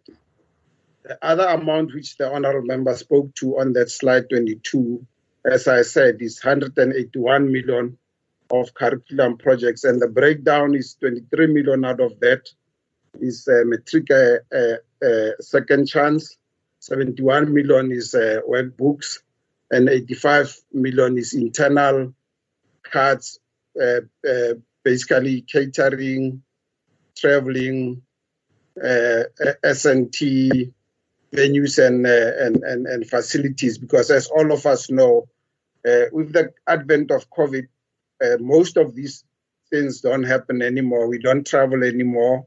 We don't book venues anymore. We don't do catering anymore because most of the meetings are held online. I'll stop there, DG and Honorable Chair. Thanks. Good morning. This is David van der Westhuizen, Head of Infrastructure. Greetings to the Honourable Chair and all the Honourable members, Minister, DM and DG. Just quick response on infrastructure. I think a lot of it has been covered by the DG. I think just on the water supply and sanitation, it's important to note that we differentiate between the infrastructure solution and the service solution. And you will bear with me if I say that water supply and sanitation is in essence a municipal function and not an education function. So if we differentiate between the infrastructure being the building or the pipe or the whatever on site versus the service. So when we under the COVID realize we need to open schools and this becomes a very prominent issue, we then engage with the provinces in one-on-one meetings and we ask them, please identify in your province which schools will not be able to open because of a water supply issue and which schools will not be able to open because of a sanitation issue. So all those schools were identified by the provinces, and I think the Minister has highlighted very clearly the differentiate between our role and their role. So under the emergency situation, we then provided solutions that cater for both of these, cater for both the infrastructure as well as the service. So in the Rand Water contract, we then provided tanks and the delivery of water to those tanks. In the case of sanitation, we provided the temporary toilet and the servicing of that toilet. So under the emergency. But obviously, this is not a long-term thing. It can't carry on like that. So the long-term solution, and I think DG alluded to that, is that the long-term solution is we must go back to the responsibilities where it belongs. As infrastructure sector, we must make sure that the right infrastructure is on site. If we need a tank, put a tank there. If we need a tap, put a tap there. If we need toilets, put the toilets there. But then engage with the service provider who's responsible for providing the service, which is the municipality. So we have now, in our engagement with Kokta, MISA and Salga, we have started to prepare a data set of all schools. We've got close on 24,000 public schools. For every school, on a one-on-one basis, we've now mapped. This school is under this water service authority area of jurisdiction. And this water service authority have engaged with other entities in terms of water services providers. So we have one-on-one mapping of to say which school belongs to which authority, to which provider, what is the closest municipal water treatment works or even wastewater treatment works to that school where you should connect, and trying to get the contact persons of all of those, because that's the long-term solution. In the meantime, we are engaging with provinces, and I think the DG mentioned we have 6 o'clock every morning meetings with every provincial head of infrastructure to confirm, do you have schools that will not open because of water? Do you have schools that will not open because, and they have all confirmed this morning at 6 o'clock again, all schools are open. There are minor ones in one of the provinces where there are specific issues, and we can give you even the names of those specific issues. We're even tracking issues of vandalism and storm damage, trying to agree with that. There was one question about the cost of tanks, which I don't think there was a response to. Through the Rand Water contract, we procured the tanks from about 40 different service providers. There were a couple of parliamentary questions in this regard, and we have provided a lot of detailed answers on that. All I can say is that it was bought from about 40 different suppliers. We basically bought all tanks that's available in the country. We bought all of them. The average cost of a 5,000 litre tank was, I think, 5,019, if that is what was required. Thank you, sir. Thank you. DG, that's it, eh? DG? Yeah. Minister? That's correct, Chair. I'm sorry. That's it. Thank you, Chair. Okay. Thank you. We have already overrun our time, but I would like just to make a few closing remarks. Thank the minister and the department for the engagement. Obviously, it's a big department. Would have preferred to have more time with the department, and I think would like to. Yes. Sorry, before you close, then I really apologize. Before you close, one of two things, Chair. Can the department just send in writing a proper of the 40 suppliers that they have got the tanks from, and the cost thereof, so that we have it on record? And then also, Chair, from my side, I really don't feel that I was adequately answered, and it's a lie what the minister is saying. It's misleading, in fact, to say that there's no sanitizing companies in the Eastern Cape. We can't accept an answer like that. And she needs to take responsibility for her department. She is a national minister. And thus to always throw back the province. They need to run the department, Chair. And for me, in that aspect, I'm not adequately answered, and I will have to take further steps that this department has to be held accountable. Thank you, Chair. Zola, just hold, Honorable Lenzana, just hold. Finish, Honorable Kangini. Because we are the Appropriations Committee Chair, and we are not your normal committee where you go and account as your department. We are the Appropriations Committee, and we are dealing with rents and cents.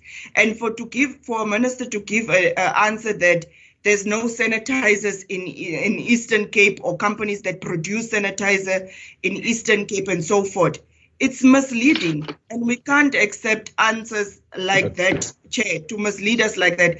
Kids is gonna die, teachers is gonna die, and that will be on her conscience and a department's conscience. So are you going to give me the right of reply if you are going to allow her to continue saying things which are silly and wrong? Honorable Minister, just hold. Honorable Lenzana. Thanks, Chairperson. Perhaps what Honorable Minister is coming up with is exactly what I was going to ask for. Let me put my neck on the block, Chairperson. as one culprit yesterday who agreed that the division of these discussions be equal.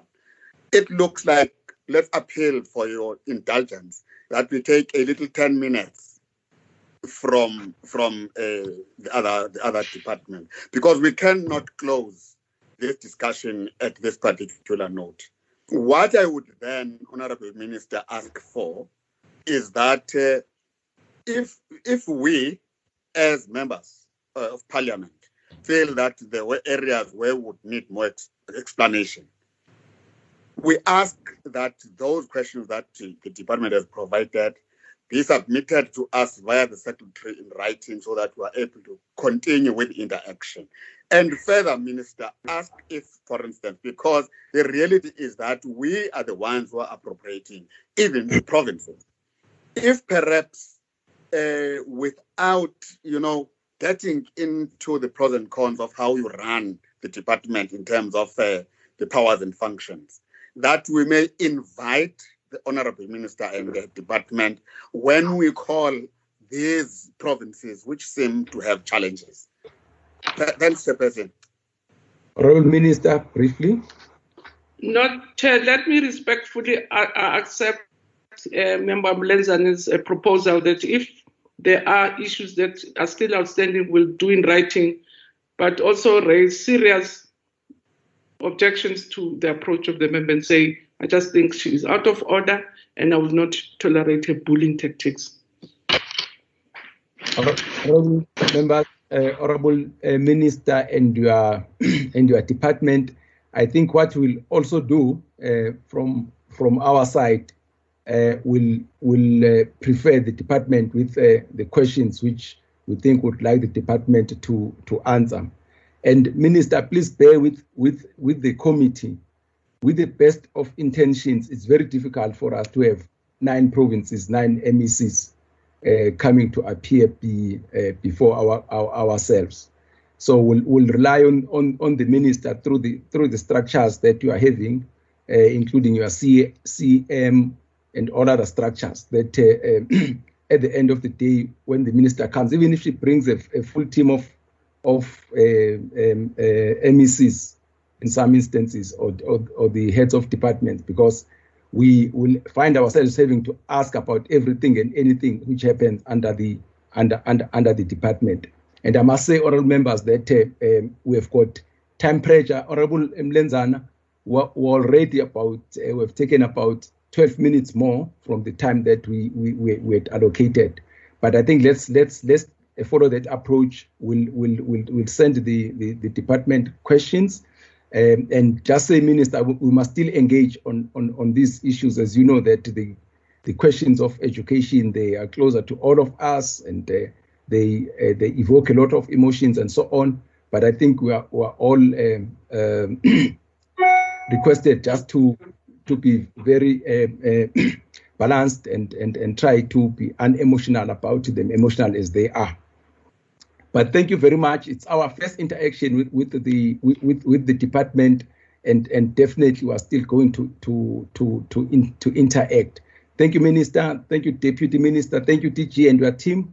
Good luck with your engagements. We do appreciate the challenges that you are having in the whole of the country. Thank you. We may allow you to leave, and thank you very much, Chair, and thanks to the members. Thank you, Chair. Thank you, Minister. Thank you, Chair. Thank you, DM. Honorable members, I know you didn't even have a cup of tea. Darren, can you just request the Minister of Small Business Development just to give us 5 minutes? We're just picking up the cup of tea and stretching, and then we'll be in 5 minutes. We'll be back. Please, honorable members, up and grab your cup of tea, and let's we can engage. Thanks, Chairperson. Thank you. The depot. Yeah. What time are we coming back? 5 minutes. 5 minutes. Okay. Yeah. Okay. Thank you. Chairperson. You are muted. Yeah, I can hear you now. I was saying take a stretch and walk in the sun a little bit. As long as it's going to take you 5 minutes. Yes, Chairperson.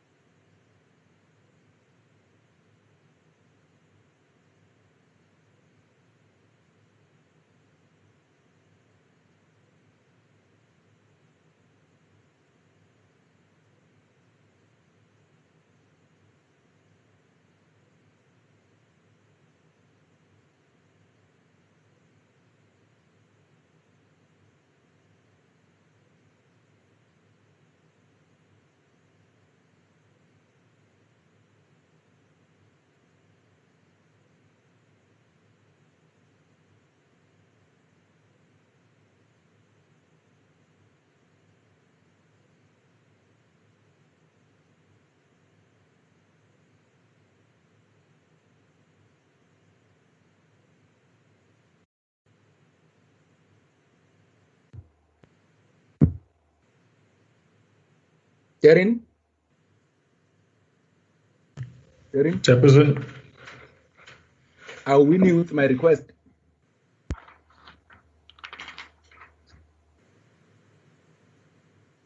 Darren? Chairperson. Are you winning with my request? With from that we get more time?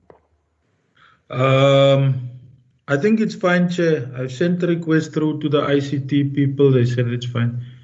Okay, that's fine. I see Minister Chaveni. It's on the screen already. Good morning, Minister. Good morning, Chairperson. How are you today? I'm good. How are you? I'm all right, thank you. Please accept our apologies for keeping you waiting. You know, the matters education, they always, you know, so we are just about to start in a minute or two. No, you are welcome. Thanks. The appeal. The appeal. Okay, good. Darren? Chairperson. Are the honorable members back? I'm back, Chairperson. I see Honorable Joseph. Who else is back? Kaiso is also back. Honorable Kaiso, you are back. Who else? Matafa is back. Yes, Matafa is back. Mlenzana is in, Chair. Tora Mlenzana is in. Still waiting. Where is Peters? Where's Dihale? I see Dihale is back.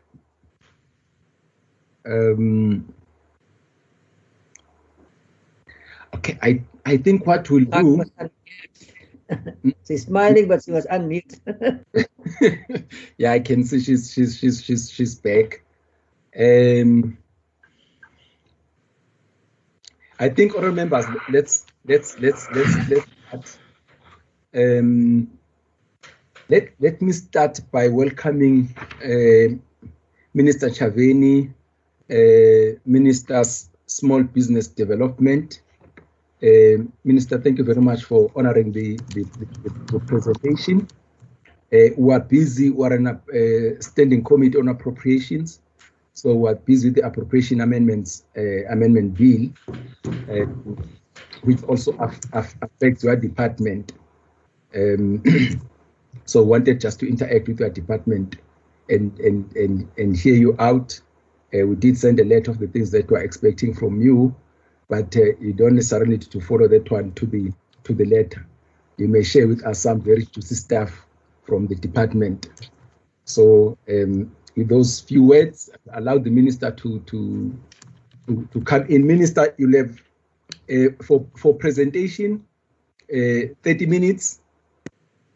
For the whole presentation, 30 minutes, and then oral members will come in, interact with the presentation, mainly asking clarification and question, and allow you and your team again to come back with that. We'll still give you your whole 1.5 hours that I'm just saying in all that we had initially provided for interacting with your department.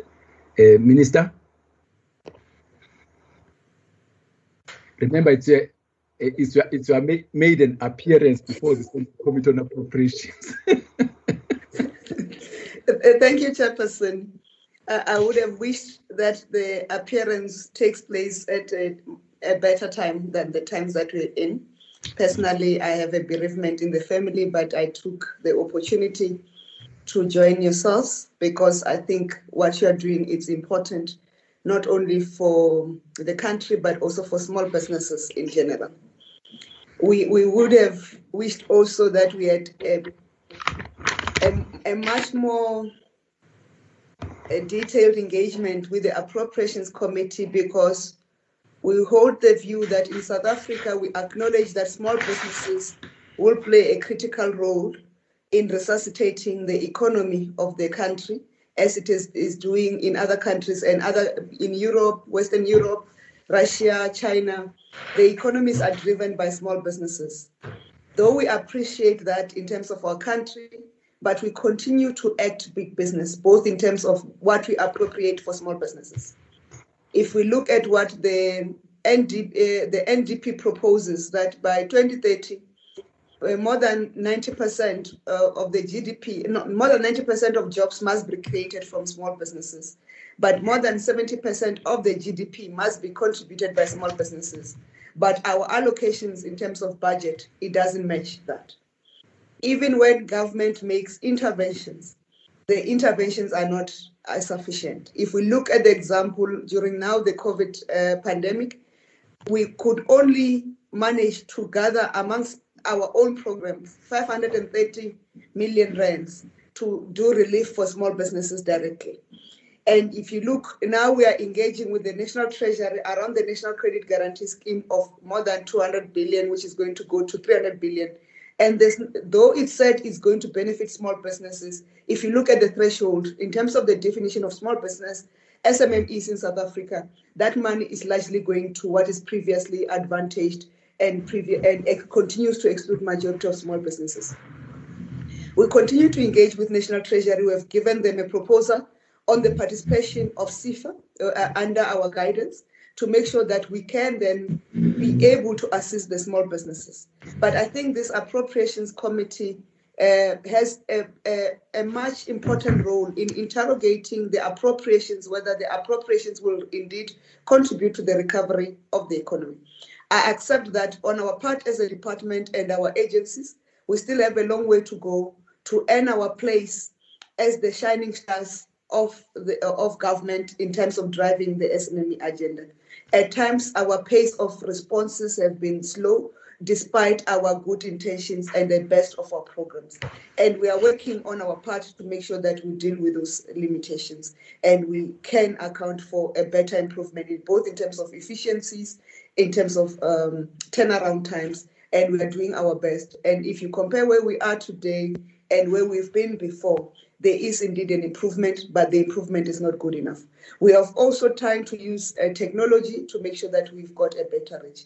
We are also trying to work with partners in terms of local government in municipality, and this is supporting the district-based development model so that we can strengthen our reach and make sure that the most smallest or the most informal of a small business can be assisted by our department.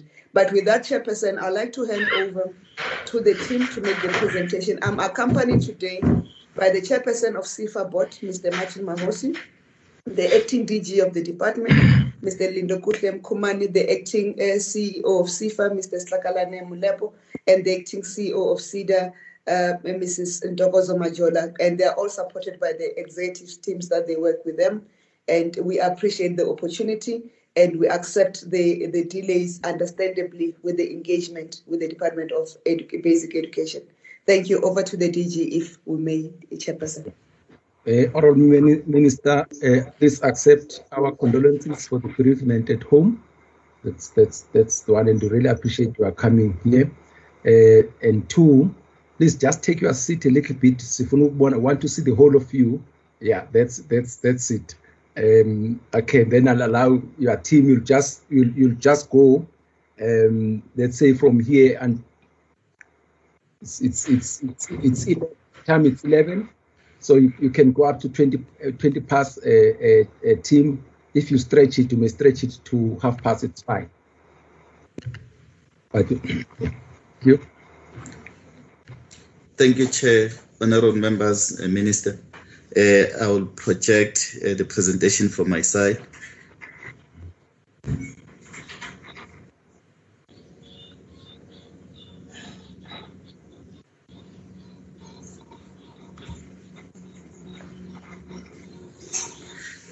Thank you, Chair. I'll try and be quick so that we can have more time on the discussions. Chair, this is the outline of the presentation.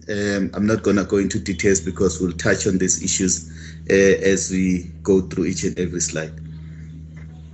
Just as an introduction, that I think everyone is aware that a state of national disaster was declared, and then we were requested as a department of small business development to come up with interventions that will cushion SMMEs, cooperatives, and informal businesses, because most of them were not operational, especially under level 5, because of the regulations that were also issued. The President did announce 500 billion fiscal package, and it was indicated that out of the 500 billion, 130 billion will come from the reprioritization of existing baselines, which means departments had to cut their budgets or reduce their budgets by 20%.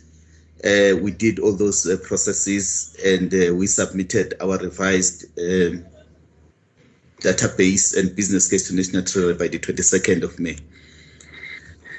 Then on the impact, I won't go into too much details, but SMEs and cooperatives in particular were seriously affected. As we all know, that most of them were unable to operate. That's why we had to come up with various interventions, of which the key one was the debt relief, because we wanted to make sure that at least SMEs still have a space to operate on, so assisting them with paying rent. We also assisted them with the payment of utilities, because we know we couldn't ask municipalities to defer payments because they don't, even the municipalities themselves, they don't have money. So we thought we have to assist businesses to be able to carry those costs. And then the last one, which we negotiated at a later stage with Department of Employment and Labor, because most of the businesses did not register their employees on UIF. So we had to also make sure that people don't go without any salaries. We can partially fund or support the salaries of the employees. For the department, because of reprioritization that we did, National Treasury reduced our budget by 67 million in terms of the money that was taken from the 2020-2021 financial year. Specifically in terms of the targets that we had to revise because of the budget cuts or reprioritization, we had a target of supporting 100 SMEs and cooperatives through blended finance. We had to remove this target for the 2020-21 financial year and reprioritize, because the money was repurposed for supporting the COVID response. On the 1,000 cooperatives supported to the value of 87 million, we had to reprioritize that because the cooperatives budget was cut. We are remaining with 63 million. And then on the 700 majority black-owned SMEs supported through PPSDP, we had to reprioritize the budget. I will talk to this on how we are going to support these SMEs going forward. Chair, in terms of the interventions that we came up with to support, especially those enterprises that are based in the townships and rural areas, we decided that we shouldn't take the approach of coming up with a blanket scheme for informal businesses. Let's go into details on each and every type of informal business and customize the interventions for these informal businesses. So this is the list of sub-sectors within the informal business space that we came up with. We were able to allocate some budget, even though it was not sufficient. We are indicating on the far right slide, or the last slide on the right-hand side, the deficit for each and every scheme because of the numbers that we had targeted and the amounts that we had set aside. But mainly what we are doing here, Chair, is to support informal businesses to formalize.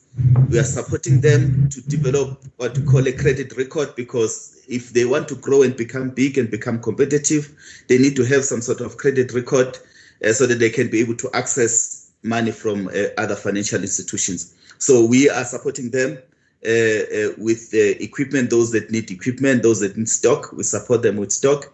We also support them with access to infrastructure. So those are the schemes, the Chisanyamas, the spaza shops. Some are being launched, some have already started operating.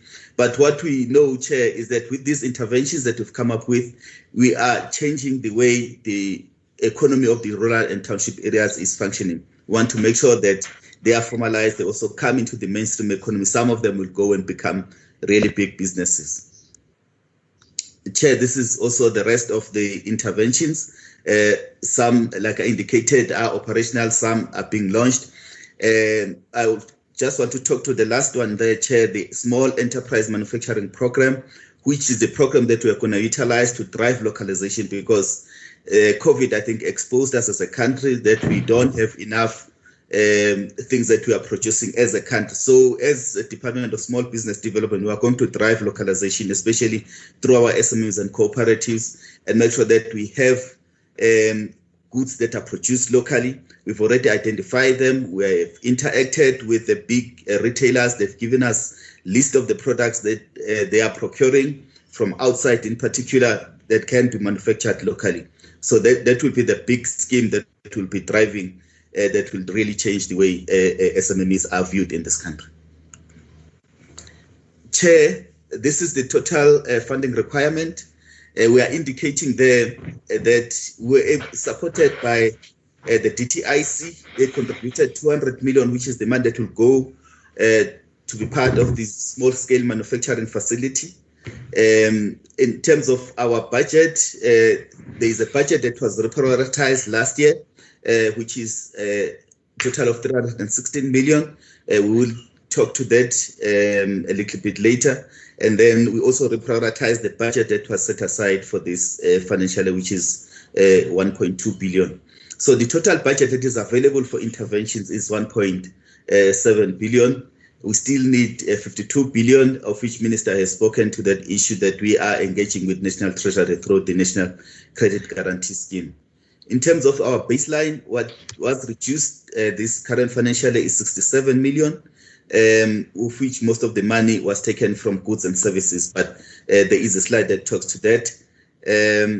Then the reprioritization of 1.2 billion to CIFA also resulted in significant reduction of the internal administrative incentives, because what we did, we thought it's not useful for us to keep money within us and also have CIFA administering certain incentives. So we reprioritize our budget and we ask CIFA to run with the interventions, and we have a structure that sits almost every week, where we look at how we are dispersing funding, how we are formulating the programs that are responding both to the COVID as well as the economic recovery.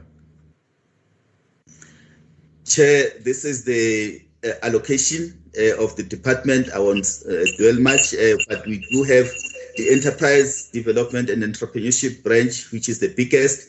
That's where most of the money is. The money that goes to CIDA is from that particular branch, which is around 800 million, 850 million, goes to CIDA.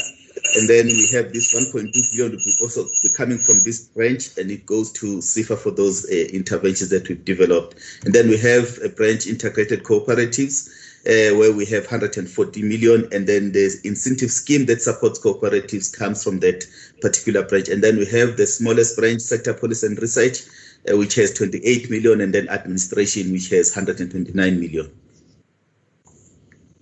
Then this is the allocation per economic classification, transfers and subsidies. I think this is the money that goes to supporting businesses, is 2 billion, and then goods and services is 89 million, compensation for employees is 162 million, and machinery and equipment is just above 4 million.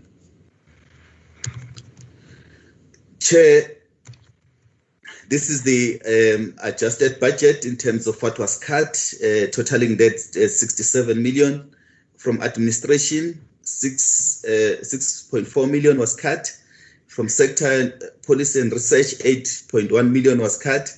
And then under integrated cooperatives, is that 13 million that was cut from the cooperative incentive scheme, and then some money from goods and services. And then under enterprise development and entrepreneurship, 36 million was cut from that particular branch.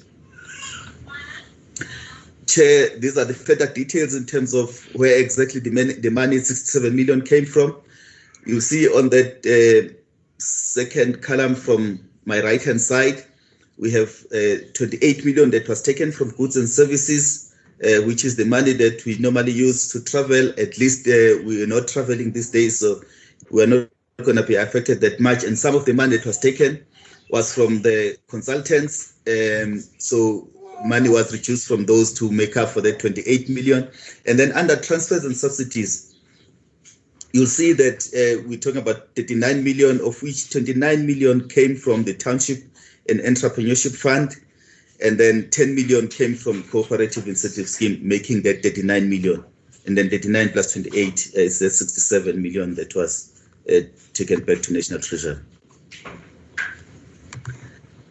Chair, like I indicated a little bit earlier, what has assisted us, we know that they say we should not waste a good crisis. What we did early this year, on the 4th of March in particular, Cabinet approved what we call a Township and Rural Entrepreneurship Program, which is a program that is really aimed at supporting enterprises that are based in the township and rural areas. So this pandemic assisted us to accelerate the implementation of this program. We established what we call an economic recovery task team, which is made up of the department as well as the entities, where we sit and discuss the response as well as monitor the implementation of this response.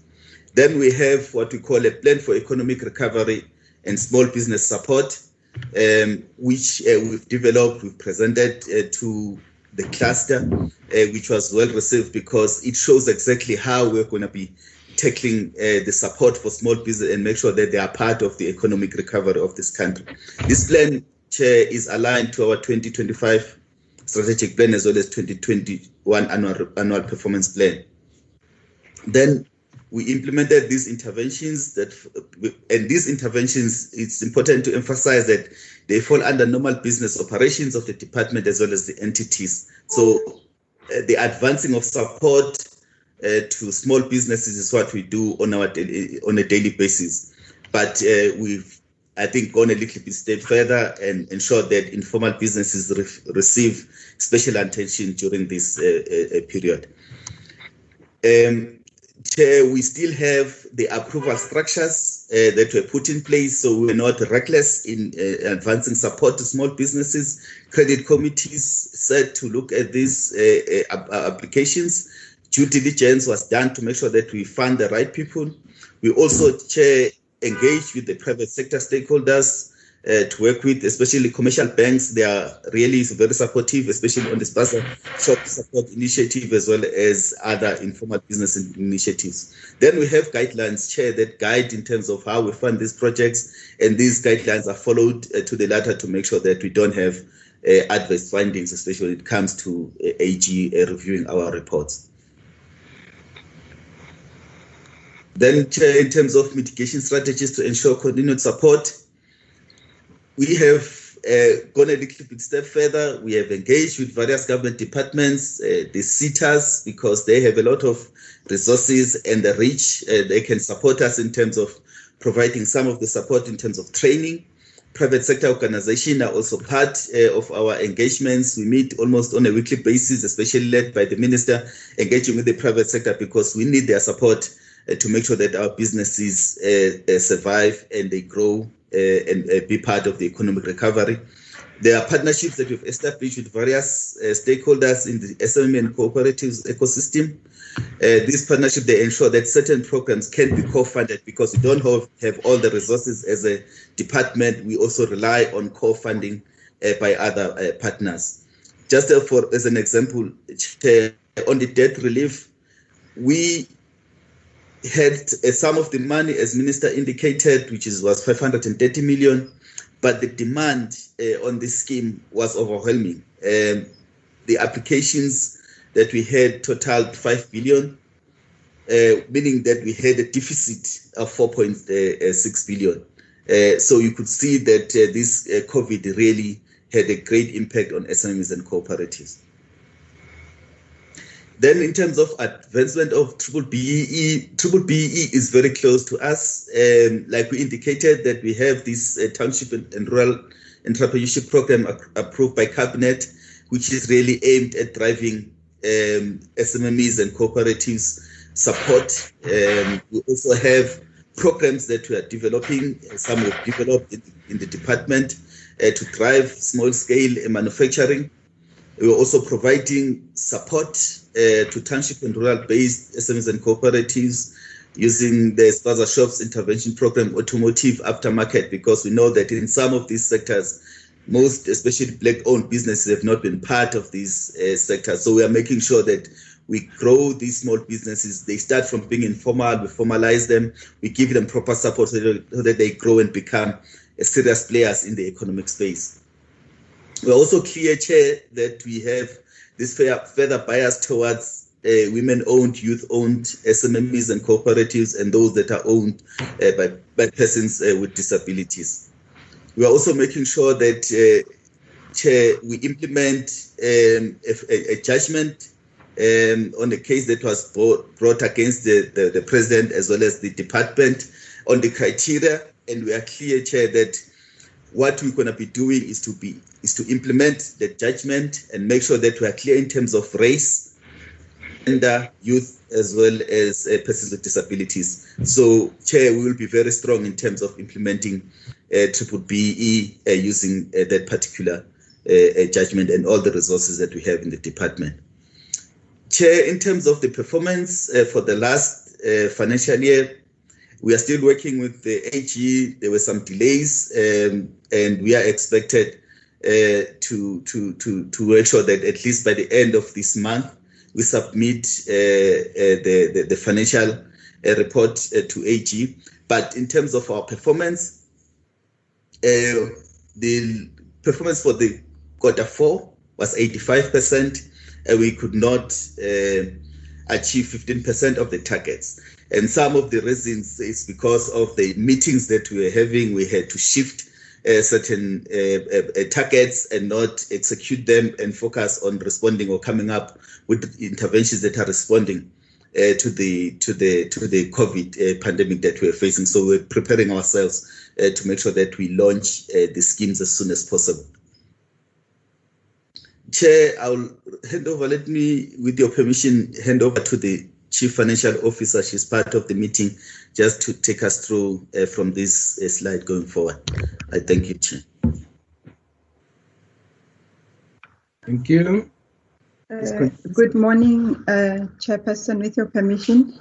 Please. Good morning, Chairperson. Good morning, honorable members. Good morning to our Minister. Good morning to the DG and the chairpersons and the CEOs of the two entities. We were requested to come and provide the committee with reasons why we could not spend as planned for the fourth quarter. But we thought we should start, as had already been observed by the committee, that we had overspend in terms of cash flow by 13.4%. But equally so, we had underspent in terms of the set target by 15%. With the slide that is projected, admin did not achieve one target. And in terms of the budget, admin underspent by 12.6%. In terms of the sector policy and research program, we had hoped to spend 7.9 million. We spent 5 million, and we underspent by 36.4. But in terms of targets, all the targets were reached for my apologies, that should be 100 on the underachieved instead of the 80%.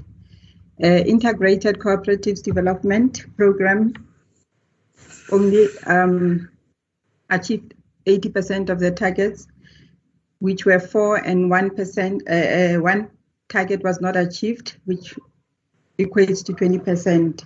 We had hoped to spend 35 million, but we exceeded that. We overspent in terms of the cash flow and spent 57.4 million, which is an expenditure of 63%. And the last program, which is the Enterprise Development and Entrepreneurship Program, we did not achieve two targets. We had hoped to spend 239. We exceeded the target of, or the cash that we had in a bank by 267 million, by 11.5 by spending 267 million. In total, we overspent by 13.4%. So if you could please, Chair, not Chair, my DG, reasons why did we underspend. The biggest item that underspent was the transfers and subsidies. With that overspend was transfers and subsidies. We exceeded the budget by 58.4 million. And this is from a cash flow projection perspective more than us exceeding the budget for the department, because we had for the first 3 quarters of the financial year accumulated savings or surpluses that we had not spent of about 72 million that we utilized to offset the overspending items. Beef did not really overspend, Chairperson. We, in fact, when we reprioritized, as the acting DG said earlier on, we did not have a line item for COVID-19 emergency fund. The only site or the only line that we had or that we could use to transfer money to CFA after National Treasury's approval was this beef line. So we did not overspend in terms of the beef program. So 85.3 was reprioritized from the various items that we have in the department. Goods and services that were slow spending or underspending, we took 19 million from there. BBSDP that was also not performing as planned in terms of the cash flow had about 60 million that we requested National Treasury to reprioritize for us to be able to shift the money through this beef line, transfer line to the COVID emergency fund. But we also had about 6.3 million that was a normal drawdown for beef that was received in December but could only be processed in Q4, hence the over exceeding of the cash that was available for beef purposes. The one program that underspent under our transfers is the Black Business Supplier Development Program, which underspent by 56.6 million. I'm not so sure if the committee would know, but as a department, we had engaged the Office of the Auditor General to help us with forensic investigation around anomalies that they had picked up during the regulatory audit. So those recommendations that came through required for us to introduce additional requirements or forced us to become more stringent in assessing the applications that we received. So we had a very slow progress in processing claims that were CIS, that were BBSDP related, because some of the claims that we had received were not fully compliant, hence the slow spending in the two items, which was BBSDP initially. CIS was in the same category, but most of the CIS claims were able to be corrected, to bring in the necessary documents that we required for us to be able to process. Hence, you notice the 24.8 million overspending that CIS had for the quarters. But I must stress once more that it's not overspending in terms of the budget. It was more the catch-up with the cash flow surplus that we had. NIBUS, which is our National Informal Business Upliftment Strategy, but in terms of the budget, we call it scheme, also overperformed by 15.5 million, and we utilized the surpluses from Q2 and Q3 to catch up. And we have what we call the Craft Customized Sector Program, which is that CCSP, which also overperformed by 4.7 million. And the reason it was that we received the claims that were meant to have been received much earlier in the fourth quarter, hence the disbursements happened late. CEDA underspent by 15 million because we had hoped to transfer the money in the fourth quarter, but they requested the money in Q3. Hence, we had the money in our account, but we had used money that we had as a surplus in the bank account to give them the money in the third quarter. Household transfers, which is mainly leave credits that we pay out to officials that leave departments, and we don't necessarily plan for it, also overperformed by 271. And we utilized money from goods and services to offset that. In terms of compensation of employees, we do have vacancies in the department. We underspent by 2.6. Goods and services,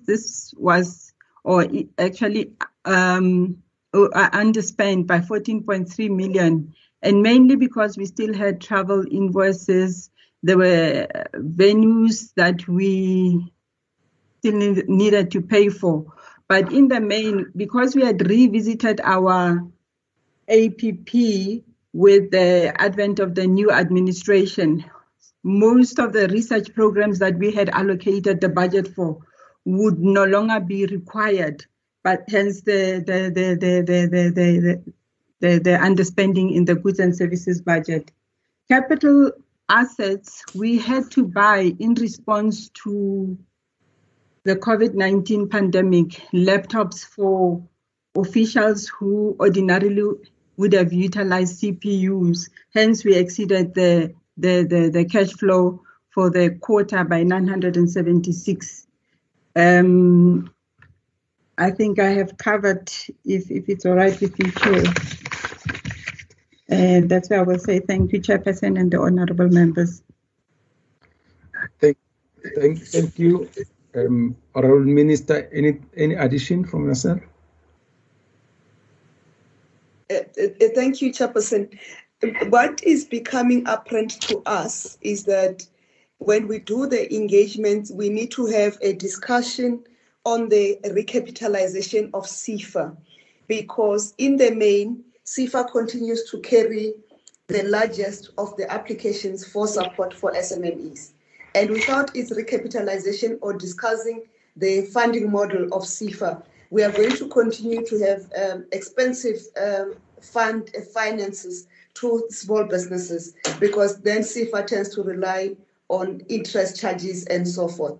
We are having a discussion with a National Treasury, but also with the Presidential Committee on SOEs, a Presidential Council on SOEs, around the amalgamation or rationalization of CIFA and CEDA, and saying what is the funding model, what becomes the business model, so that we mitigate that the cost to small businesses are not very high, unfairly so. But those engagements are progressing, and I hope we'll have another engagement with the Appropriations Committee before the next appropriations, so that we can then influence how that recapitalization takes place.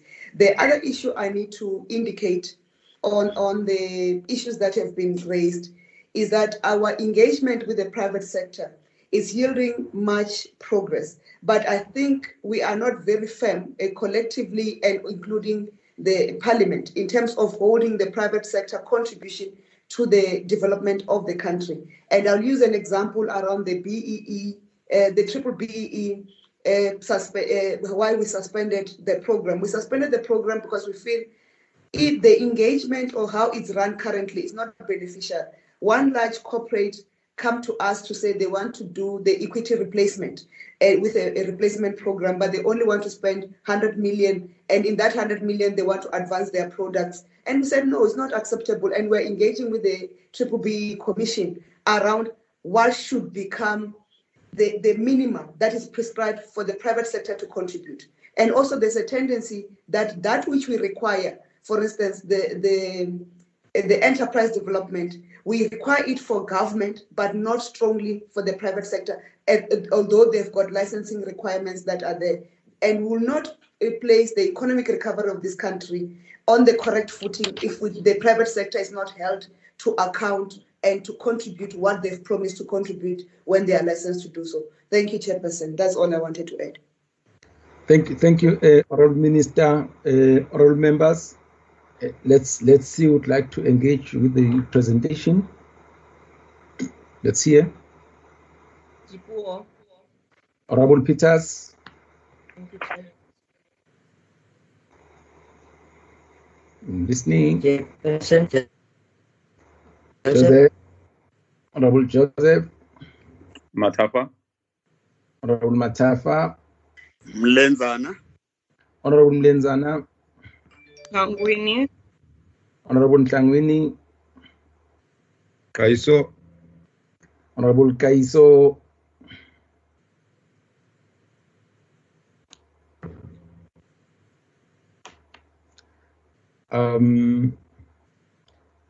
Okay, let's go. Honourable Peters, please take a first bite. Thank you very much, Chairperson. I don't know my.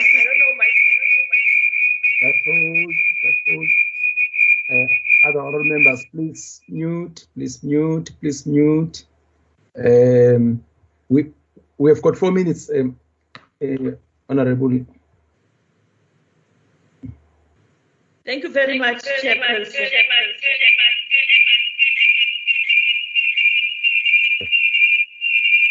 Okay.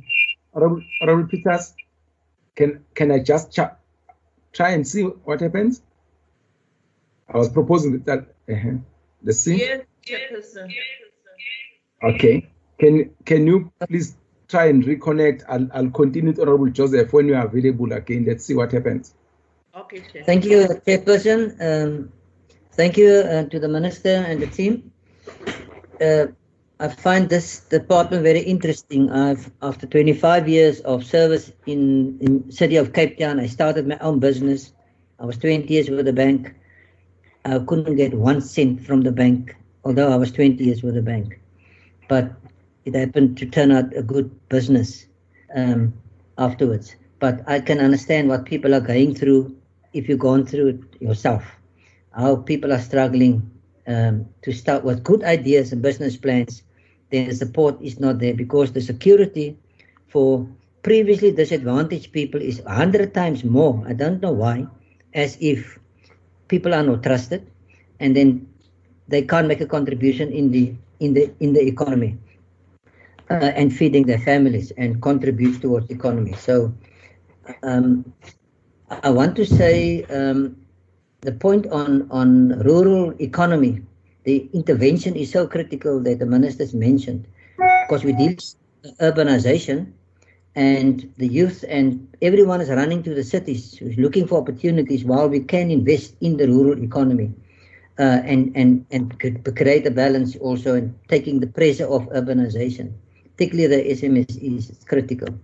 I just want to ask the question to the Minister, the senior acting positions, it was raised. I'm sure the other members picked it up as long, and the underspending of 2 million, which I think contributes to maybe the acting people are not getting the same salaries, I'm sure. But for how long are these senior people acting? I would like to know what is the problem there, why there is continuous acting. And then the slide 17 or the fourth quarter, Chairperson, a few departments are coming to us and talk about the fourth quarter. And actually, if one look at when COVID-19 started in March, but the critical decision was made by Cabinet towards the end of March. So by the end of March, all departments should have almost been finished with their fourth quarterly spending that gives an overview of the whole year's spending. So I'm not sure if departments are hiding behind the fourth COVID-19, because we start very late. I know SASA and other departments were affected by the payments, but most of the departments should have been completed by the 26th of March on their fourth quarter expenditure. Then the last point, Chairperson, meeting that the cash flow and the overspending, I assume there was priorities of money, because my question was where was this money going to come from, particularly the 58.4 million, and as was said, 63% overspent. I think that some departments, I don't assume it's shifting of money, but I just want to know how the department get this, or what can they do in future better to avoid that cash flow challenges that the official referred to. Thank you. But thank you for the presentation, and we need to support this department in the future of this country and the economy. Formal or informal is largely based on how we support this department. Thank you, Chairperson. Thank you. Honorable Peters, do you want to try? Thank you, Chairperson. I think I fully agree with Honorable Joseph when he says that we need to support this department, because especially now, working towards post-COVID, we need to make sure that even as the Appropriations Committee, the committee can find a soft spot to land. I mean, the department, whenever they have serious challenges with regard to funding. If anything, this is the department that we need to fight for, because many of our people are going to lose their jobs or have already lost their jobs. Many of them will try their hand in small business with the little packages that they have. So they need to really find a safe haven in the Department of Small Business. But also the Department of Small Business must move with the times and actually make it possible, Comrade Minister, that they can respond to the challenges, especially of those of our young people, as well as the women, because I would believe that in this instance, we need to really make sure that we respond to the youth and respond to women. Honorable Chairperson, I connected a little bit late in the presentation by the DG, and I had missed out on the minister's input in the initial stages. But I do have my questions. Pardon me, Minister, if I might raise some of the things that you would have raised, but also, DG, some of the things that you might have raised. I think the one thing that I need to indicate here, Chairperson, is that there seems to be a standstill in the CEDA speeches, which is the springboard for SMMEs. And I think also taking into consideration the fact that now we are moving digital and we're working virtual, I suggest, Minister, that CEDA should look at a digital resurgence of their pitching arrangement. But also the CEDA processes are still too paper or document centric, and small businesses are at times struggling to source access to internet, let alone documents to be printed. I'll make this indication, Minister. In Kimberley, for example, I once went to Postnet and I saw a very long queue. And I checked from the people what they are queuing for, because it looked almost like they are queuing for a voting. Then they said, no, they're here to print documents. They're here to try and get access to making it possible that they send emails. And I got worried, because looking at the time that those people spend there, and business is actually time and money. So I would want to suggest that CEDA looks at their processes, make their process easier, especially for small businesses of young people. I'm also suggesting, we have seen with the 350 how SASSA has actually processed the applications with this USSD platform. And we have seen how the Department of Health with their COVID messages are also utilizing the USSD platform. And when you open that USSD platform, Minister, you realize that there are different government departments and other entities that are using this option. It is not only in the mobile networks that they are using it. And I would recommend that the CEDA also create that type of operational arrangement where it becomes data-free and easy access for those, especially I'm speaking for the youth in this instance. It will be a data-free site and it will be accessible. There's also the need for peer mentoring, where CEDA needs to create a platform where emerging small business, especially young people, can have mentors or coaches that are attached to them. As part of your support to the existing small businesses, encourage them to take along the emerging ones and to coach them. It will also reduce the over-reliance on CEDA, but also there's a need for small business to provide incentives. Honorable Chairperson, in our upbringing, and I know the Honorable Minister might probably not remember some of these examples, in the townships and rural environments, governments used to build shops where businesses would lease them from government. And I'm making this example, like, for example, you have in your Tabanshu, in your Botshabelo, in your Mahikeng, in your many of including in the Eastern Cape as well as in Kuruman with Bumutibistad. There are shopping complexes there that are owned now by provincial entities, which just needs to be refurbished and leased out to these township and rural economic enterprises, so that their overheads for a rental should not be a deterrent for them to enter these particular spaces. And I would actually make an example, Minister, that the foreign-owned tuck shops, they have actually identified this niche. They are leasing houses of South Africans to use as shops. And it is important that we can look at how this can also be used to support our this thing.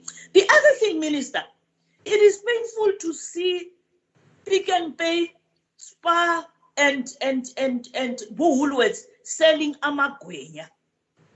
They are taking businesses from Abo Mama who actually are responsible for some of us. Some of us grew up and went to university with Imali Yamagwenya.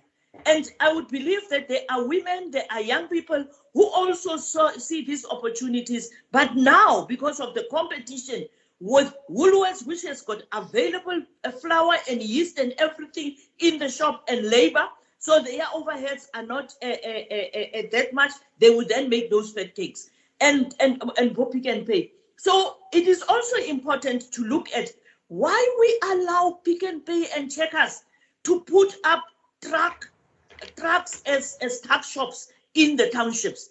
That would actually work against your objectives, your good intentions to revive the township economies, because now they are open, they are closing the gap for those people in the townships whom we are trying through you to make it possible that they can enter this thing. But also, Minister, I would believe that the incentives that needs to be created, maybe a chairperson at another stage, in not during appropriation, we could get an opportunity to talk to DTIC as well as small business jointly to see how we can be able to make it possible that the economy that we are talking about resuscitating, what is the incentives that they would need to put in place? Because I would believe that in this day and era, Minister, with your small business, your black industrial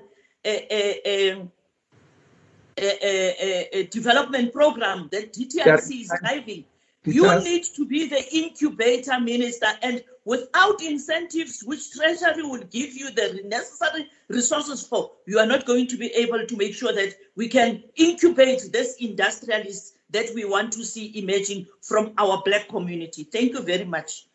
I'm sorry again, Chairperson. No problem. Honorable Matafa. Thank you very much, Chair. Let me join other members in welcoming the presentation and passing my greetings to the Minister and the DG and the team as well. Now, Comrade Chair, Comrade Dipuo has said a mouthful, so I'll just touch on those that she had not taken from my notes. The first one is on the repurposing of funds towards COVID-19. Here, I'm interested to know this point coupled with the view that there are measures that we think can be implemented in achieving the NDP targets of 9 out of 10 new jobs created by SMMEs. So the question there would be, what measures can be implemented so that this particular target, that 9 out of 10 jobs will be created by SMMEs, is still realized? The second one, Chair, is a question that I would have wanted to import from the discussion that we had now with the basic education in terms of small contractors and emerging contractors who are unable to meet the legislated requirements. And I think Comrade Peters speaks very well in terms of peer monitoring as well, peer mentoring as well as incubation programs. So the question there should be direct to say, what measures are there from the department that will ensure that these small and emerging contractors do not remain in that space, but equally grow and develop to being able to compete on equal footing with those that are already developed, considering that most of the works in local economic development would revolve around manufacturing and construction. Lastly, Chair, this one is just a high-level question. Does the department have a view or a sense of how much SMMEs contribute to the GDP of the country? And secondly, is the department happy with that particular rate of contribution? And if not, what would be ideal as a target for the department to put as what they would prefer SMMEs to contribute to the GDP of the country? Thank you very much, Chair. Thank you, Roman. Honorable Lenzana. Thank you so much, Chairperson. Let me also join my colleagues in one greeting the minister and also passing words of condolences and also appreciating the presentation. Chair, some of my notes have been somehow tackled, but then, if for instance, this also with me, like Honorable Matafa, it's a high-level question, Honorable Minister. If you can talk to us on economic recovery through informal economy, I'm deliberately generic. Chair, let me also appreciate the endeavors by the ministry in terms of driving localization. However, one would want to know more, Honorable Minister, on your, do you have a tool for the impact assessment as to what is it that you are talking nationally is actually prevailing at that local level? I'm raising this, Honorable Minister, with a question. For instance, do you have a database and performance history of cooperatives in particular and the small businesses in general? Chairperson, there is this flying allegation that the department officials, whether in development agencies or in the various departments, would immediately, there is, like now we're talking COVID-19, they would jump into creating their own cooperatives for their personal interests, to the disadvantage of the already existing small businesses and cooperatives.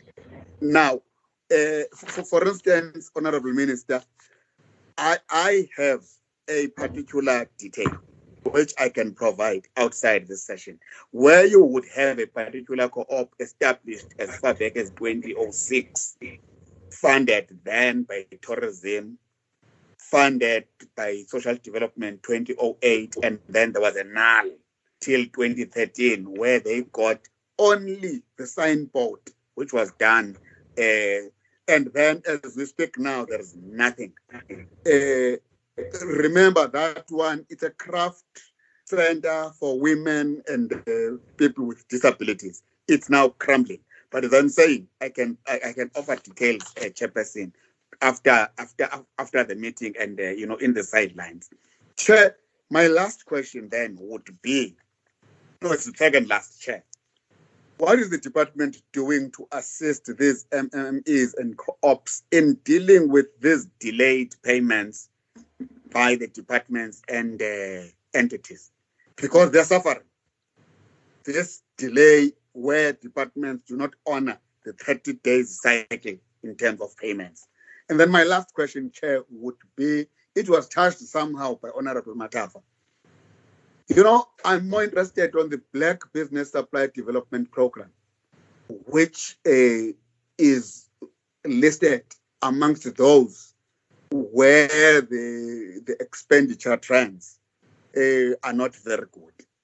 What is the root cause of the slow disbursement and implementation of these programs that are geared towards assisting cooperatives and SMMEs to scale up their operations. Thanks, Chairperson. I will come back if there is another bite because there are some questions, but for now I'm fine. Thank you, Honorable Mlenzana. Honorable Ntangwini. Thank you very much, Chair. Let me just join my colleagues in thanking the department for the presentation, and also to echo to what the other honourable members have said on the key responsibility of the department, and also how important and vital this department is to the country's economy. And in that sense, Chair, let me also state on, I think the honourable member of the DA raised it on the cash flow issues. It seems seemingly we're going to have, through all of these departments that are coming to the Appropriations Committee, Chair, with the underspending and overspending, everything is now just COVID. And to avoid that, because on appropriations, you account for the rents and cents that you are spending.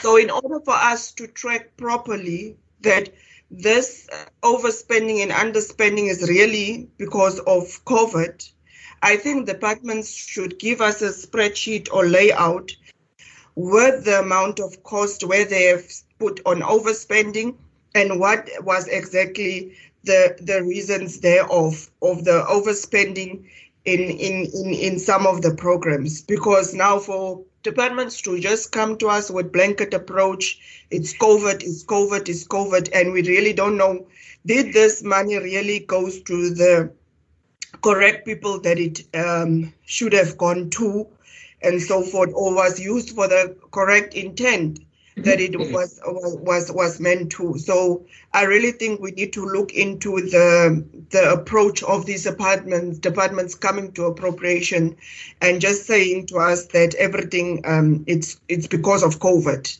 I think that it's creating such a wrong culture in accounting for monies, and the department needs to take an active role on also addressing the underspending, especially sometimes when the underspending of the savings, because what departments these days are doing, Chair, they are coming to us and say, we have done a saving on a vacant post.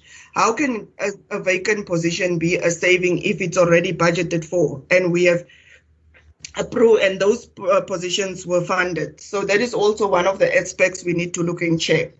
And then on this department, on the emergency relief funding, Chair, can we have a list of companies that have received this emergency funding, relief funding, Chair, and also the sectors thereof? If the department don't have it now, they can give us to us in writing, and then we are more than happy to also see that there's a fair flow of monies or relief that are going to the certain companies.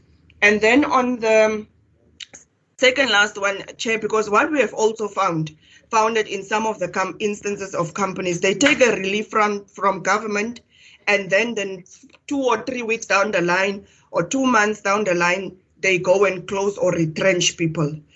We need to also work hand in hand. If you are taking an emergency relief fund from government, that also there are it doesn't have implications on people losing their jobs tomorrow, because equally so, this department is also go hand in hand in job creation and also in line with supporting small business. Then also, Chair, on the suspension on the Township Entrepreneur Fund, Chair, what is the plans of the department to have this address especially in township businesses that are that will face, and they were faced with inequalities, Chair? So what is the department going to do since this process or this part of the funding was suspended? Thank you very much, Chair. Thank you, Honorable Kaiso. Thank you very much, Honorable Chair. I seem not to have many issues to say other than firstly express also my condolences to the minister. So I've got only this to say here, commend the work that has been done by the ministry, of course, over a long period. That's what we have been expecting to see in terms of roll out to develop the people's economy at the township level.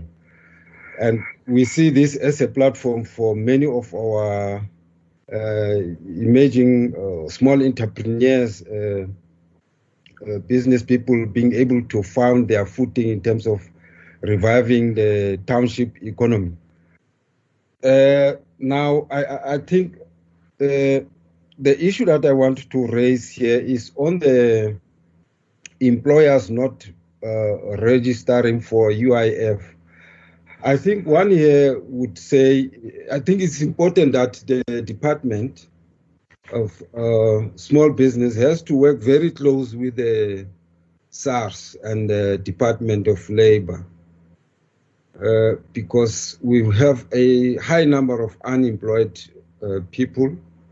Therefore, some are hiding and make it difficult for the small business to can actually dispense what is supposed to happen in terms of their mandate because of these unscrupulous employers who do not register their employers for UIF. Therefore, I think it will be important that there has to be a collaboration with the South African Reserve Revenue Services and Department of Labor to track down this anomaly.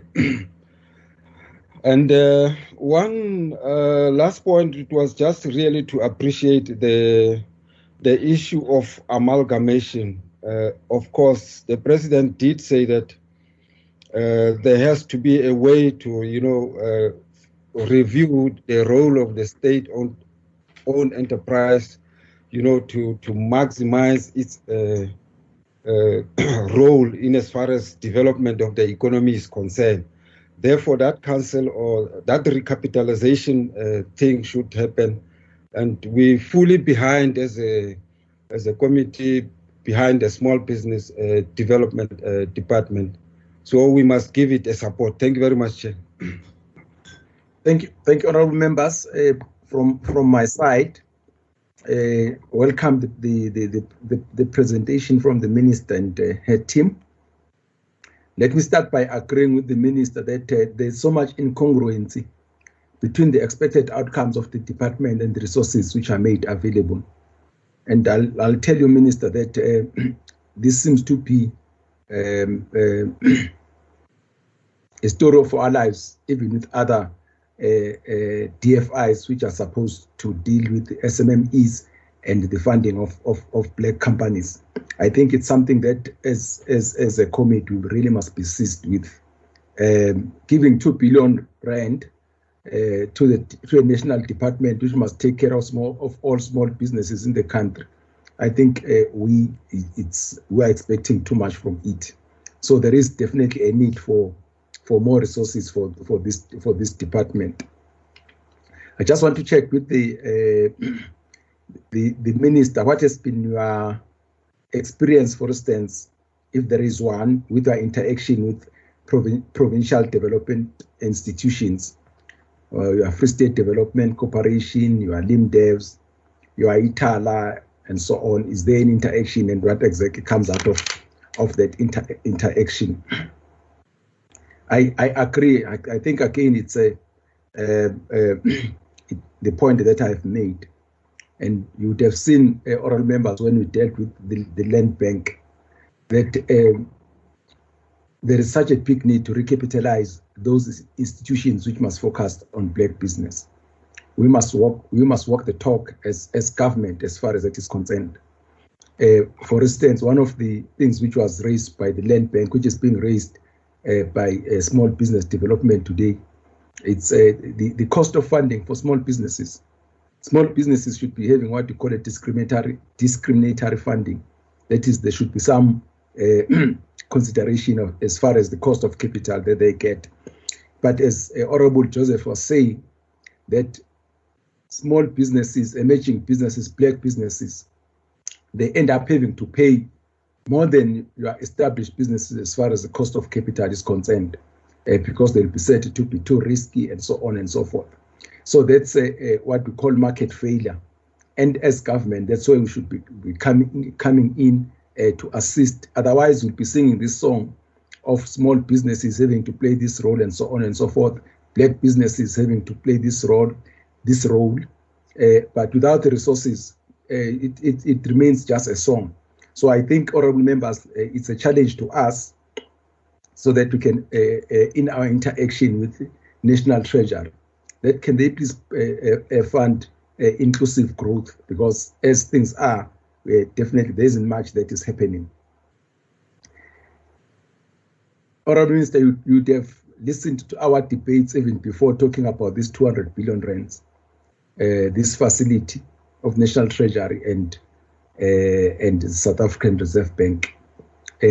Our first problem was that this money is not being, it has not been accessed by small businesses, by black businesses. That was one. Two, again, it was seen to be very much urban-based. The rural areas have got no chance of accessing this money.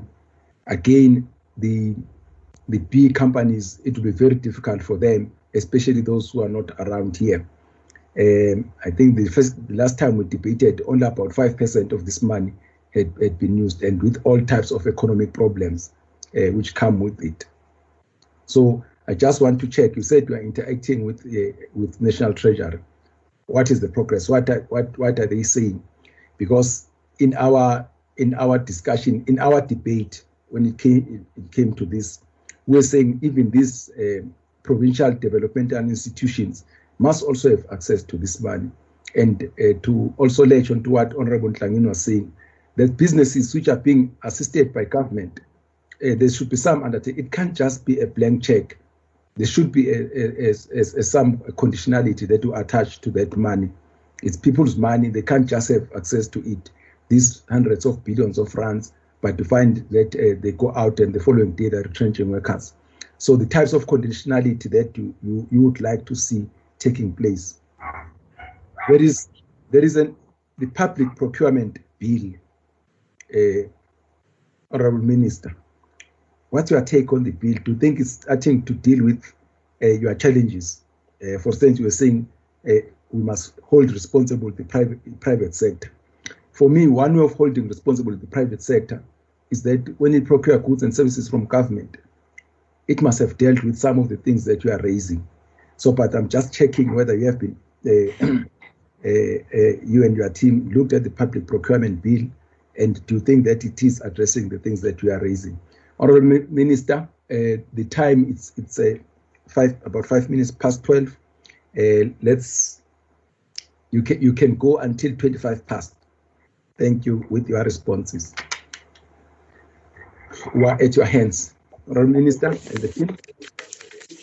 Thank you, Chairperson, and thank you to the honorable members for the questions, but also thank you for the commitment to support us with the future appropriations. And we are available to have detailed engagements with the committee in terms of the areas where we think you may need clarity, or where you need clarity, and where you need to guide us, so that when you go fight for our better appropriation, you are fully empowered in terms of the work that we are doing. Honorable Peters raised important issues around the use of technology. We've started to use technology. We've done the SMME SA database. It's not yet at SSD feature. We are going to move to SSD feature. But that SMME SA database allow us to also integrate our back office to minimize the separation of SEDA, CIFA, and the department. So we are working at the back end to make sure that everything else can be done online. Currently, the applications on all the informal and micro business schemes that have been announced are done online.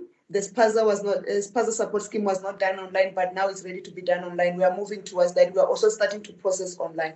And we will come and share with the committee the significance of that SMME as a database or platform in terms of enabling SMMEs, not only as our way of knowing how many are they, but also for them to participate even in the global value chains through that platform, because we are already talking integration with the EU platform, with the International Trade Center platform, with the Africa Medical Supplies platform, and many other platforms, but also talking with other big corporates in terms of linkage with their own platforms, and also creating from it a trade exchange. So we are working on that. And the virtual pitching, CEDA is already working on how do we make sure we can allow for virtual pitching so that the pitch for funding, which we had improved from Pitch and Perfect, can continue across the country, but without disadvantaging the rural provinces. And our focus, our prioritization of women, youth, and people with disabilities is not negotiable.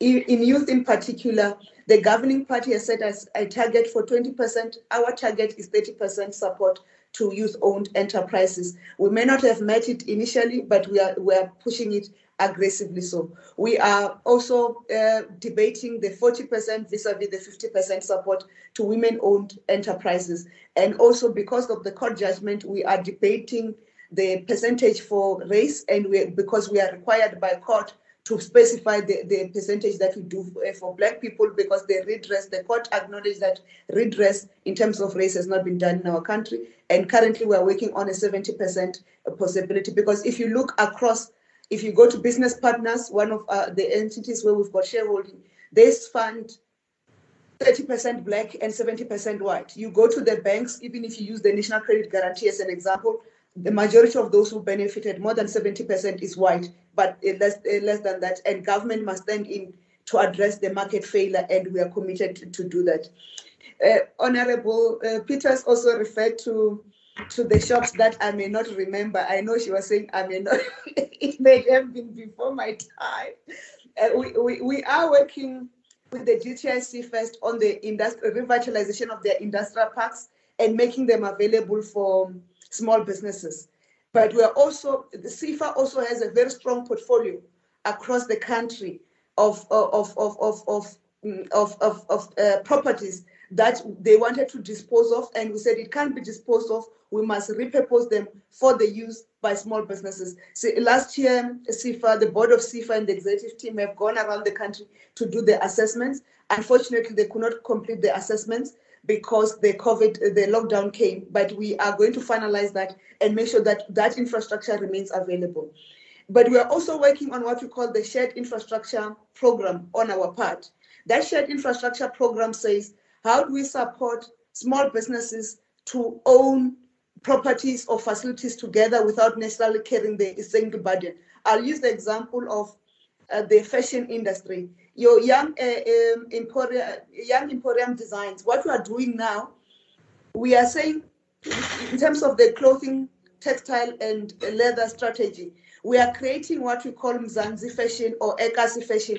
And we are getting all these people who make garments and whatever, grouping together per district and say, can we rent a shop for them in a mall, or can we provide a facility for them that their products can be sold there? We are going to share with you the details of that shared infrastructure program. It includes things for the markets, the fruit and veg markets and so forth. So we are working on that. We'll share the details of that program, because we believe that if government does not intervene, our people will continue not to make an impact in the economy. There was a question also that was raised. We can't stop the woolies and everybody from selling magwinya, but we've got a scheme to support informal and micro restaurants, chisamnyamas, ekasi takeaways, to make sure that they can compete strongly with woolies, including packaging, and make them available as takeaways in a way that is presentable with that. And we agree with you. We are not going to leave Pick and Pay and ShopRite to open spaza shops in our township. We are already working with Salga, and in terms of making sure that part has stopped, we took a decision also as government. CIFA was partnering with Pick and Pay, and we've stopped them from that partnership because we think that informal businesses must be left for the most ordinary of people who do not have the sunk-in cost to invest in big business, because the participation of these big retailers in the market makes that low-entry business to be very expensive. The spaza shop of Pick and Pay, for instance, costs 300 million, whereas me and you know that you can start a spaza shop with as mere as 1,000 rands. So we've made that intervention. There was also a question around how do we incubate the Black industrialists. Our industrial localization program or industrial development program that the DG mentioned too, it's about that incubation that we want to provide, and we'll come and share the details with the committee because we think it needs more funding. We are funding it through blended finance. We want to fund it from the National Credit Guarantee Scheme participation, but we think we need more money for that scheme because it will go a long way. We'll share the details later. In terms of acting positions, I think what is important is not how long people have been acting, is what are we doing to address the acting position. The position of DG has closed. We are already, Honorable Josephs, we are already filling that position. We are working with DPSA to complete the recruitment of the DG of the department. The position of the acting of the CEO of CIFA, we are also, the interviews have been done. We are doing the necessary approval processes in terms of the governance that is required, so they should be filled in shortly. And the CEDA acting position only became vacant. It's not vacant. The CEO is suspended, and the board is completing that process. So, and that suspension was done in March, in April this year, and we have urged the board to complete the process as speedily as possible, so that either the CEO can resume her duties, or if she can't resume her duties, we can complete the process of filling the position. But the filling of those positions, of the position of CEDA, if the CEO cannot resume her position in terms of the board process, which I'm not yet fully briefed in terms of what are the outcomes thereof, we will have to be dependent also on the measure that we have referred to. There's the issue of whether departments are using scapegoats around COVID-19. We need to clarify that COVID-19 started to hit China in November 2019, and in December 2019, China was already working on lockdown. Majority of trade with South Africa and China was affected by that. So as government, as early as January, we started to have discussion of what are the plans that we need to put in place in case what was happening in China becomes a global pandemic. At that point, you will know that China had already closed down tourism and travel and a whole lot of things. So the economy was already impacted as early as January and February. So the reprioritization, when we took a decision to say, let's slow down, we're saying, let's slow down so that we can have a response if this thing reaches faster. So it's not an excuse, but the reality is that this thing was with us already in November. And it's just that when we took a decision, that's why when we took a decision, you will be aware that the Department of Small Business Development was the first one to announce the relief schemes before any other department, because we were already ready with our plans to support small businesses during those periods. And we agree on that there must be an improvement on cash flow management, but the DG and the team will respond to that to that part. And Honorable Matafa asked questions, what are the measures we are doing to make sure that we safeguard the job creation targets?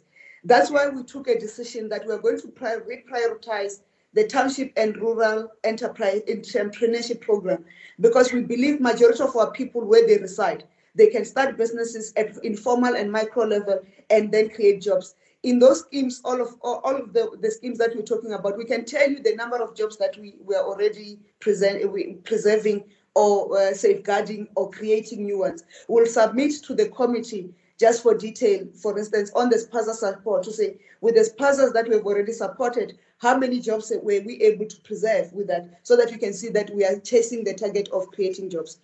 The issue, I'm privileged, Honorable Matafa, that I sat in the discussion with the Department of Basic Education when they're explaining the exclusion of small contractor and emerging contractors. There's a tendency by officials to put requirements in their bids to make sure that they exclude small contractors and emerging contractors. Part of our responsibility as a department, when we deal with both the public procurement bill and also deal with the localization, is a specification that says we are no longer negotiating a 30% requirement in the bids. We are saying this type of job must be reserved and preserved for the local people, and local cannot be South Africa. in the Eastern Cape, local must be that province or that region in particular, because there are things that the regions can do. You'll see when we submit our support for on the township and rural entrepreneurship program, we detail the numbers, not a global number, the number per province, but a number per individual district that we want to support in that area to ensure the spread, because we must all, and that's the demand that the district-based development model requires. We are saying also with the infrastructure development program, which we are a member of the interministerial committee, we have agreed with Minister Delil that the infrastructure programs of government, they must have clear targets and clear reservations for local contractors and emerging contractors, not at a percentage level, but reserve particular jobs for them, because those skills are available in that area. And officials will stop putting requirements that excludes people. The GDP contribution for SMMEs before COVID, we were sitting at between 24 and 35%, depending on sector. But the target for NDP says we must contribute 70% to the GDP as small businesses by 2030. We are going to have an engagement at cabinet level in terms of whether that is still feasible, or if it's feasible, what are the support requirements that we require to do. Honorable Mlenzane asked us to say the economic recovery, why are we focusing the economic recovery on the informal businesses? We've learned from Eastern Europe that informal businesses are the major drivers of the economy. Even in the country, when it's estimated that 2.4 million businesses are small businesses, 1.4 million of that business are informal businesses, and they therefore play a largest contribution. And that's why we've got dedicated schemes to support informal businesses. And we're not only supporting them as informal businesses, we are moving so that we can account for those businesses in the economy. That's why we are requiring them to register with SARS, not only requiring them, but supporting them to register with SARS, supporting them to register their employees with UIF, because the requirement of UIF and SARS, it doesn't mean that when they are registered, they are paying tax. They are exempted, and we are working with the commissioner of SARS and the commissioner of UIF, because even in UIF, the 10 rand contribution per employee per month is sufficient to make sure that employee is protected in case there's future loss of employment. But also in SARS, they're exempted from paying tax, but they're registered and they can be accounted for. It also helps us in terms of fighting for budget, because National Treasury will know the numbers that we are chasing or the impact in the economy that we are chasing. We don't have a database for cooperatives or small businesses we have supported in the past. We are now, through the SMME SA, we are now recreating that record and tracing their support. For instance, when we do the schemes that we support in cooperatives, our argument of supporting small businesses to revitalize, we're saying the investment that government has made in the past must be recouped. So we cannot start with new ones. We must also go and reinvest in those we supported before who are either struggling, but we must make sure that they succeed. That's why our interventions are not once-off. They are a 24 months to 36 months intervention, and that's why we continue to support them. And we are hoping that the work that National Treasury is doing and the DPSA in terms of tracing the participation of government officials, they are not limited to the department and agencies, it's across, into the as businesses, as business entrepreneurs also in government or supported by government can be stemmed, and we cooperate with the DPSA and National Treasury in that space on our part. The DG will deal with the poor performance of the Black Business Supply Program, but what we have done, we are no longer continuing with that. We have improved it, and we are hoping the improved program of industrialization will enhance the participation, because we at the performance, because we are also strongly partnering with the private sector or the banking sector to make sure that the speed and efficiency is much better. Honorable Sangwini will provide the list of companies per sectors that you require for those who have benefited, and to deal with the issue the concern that you raised, that how do we make sure that those who have benefited do not go then turn around and retrench. You'll see when we report on the disbursements of the approvals we have done, the disbursements and approvals are not the same. It's because we are doing monthly disbursements, and we must give us evidence that the people you are saying you're going to pay their salaries or you're going to pay whatever, your business is still operating, because we can't pay for you when your business has shut down, because people have that tendency.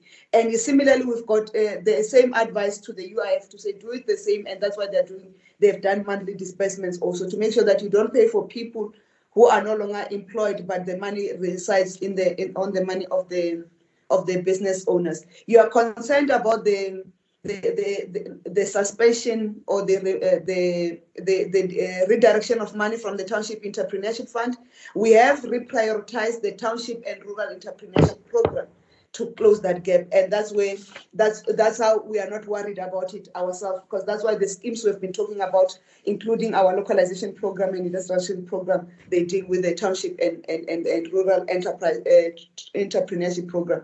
I've dealt with the questions that Honorable Kaiso had raised around UIF and SARS.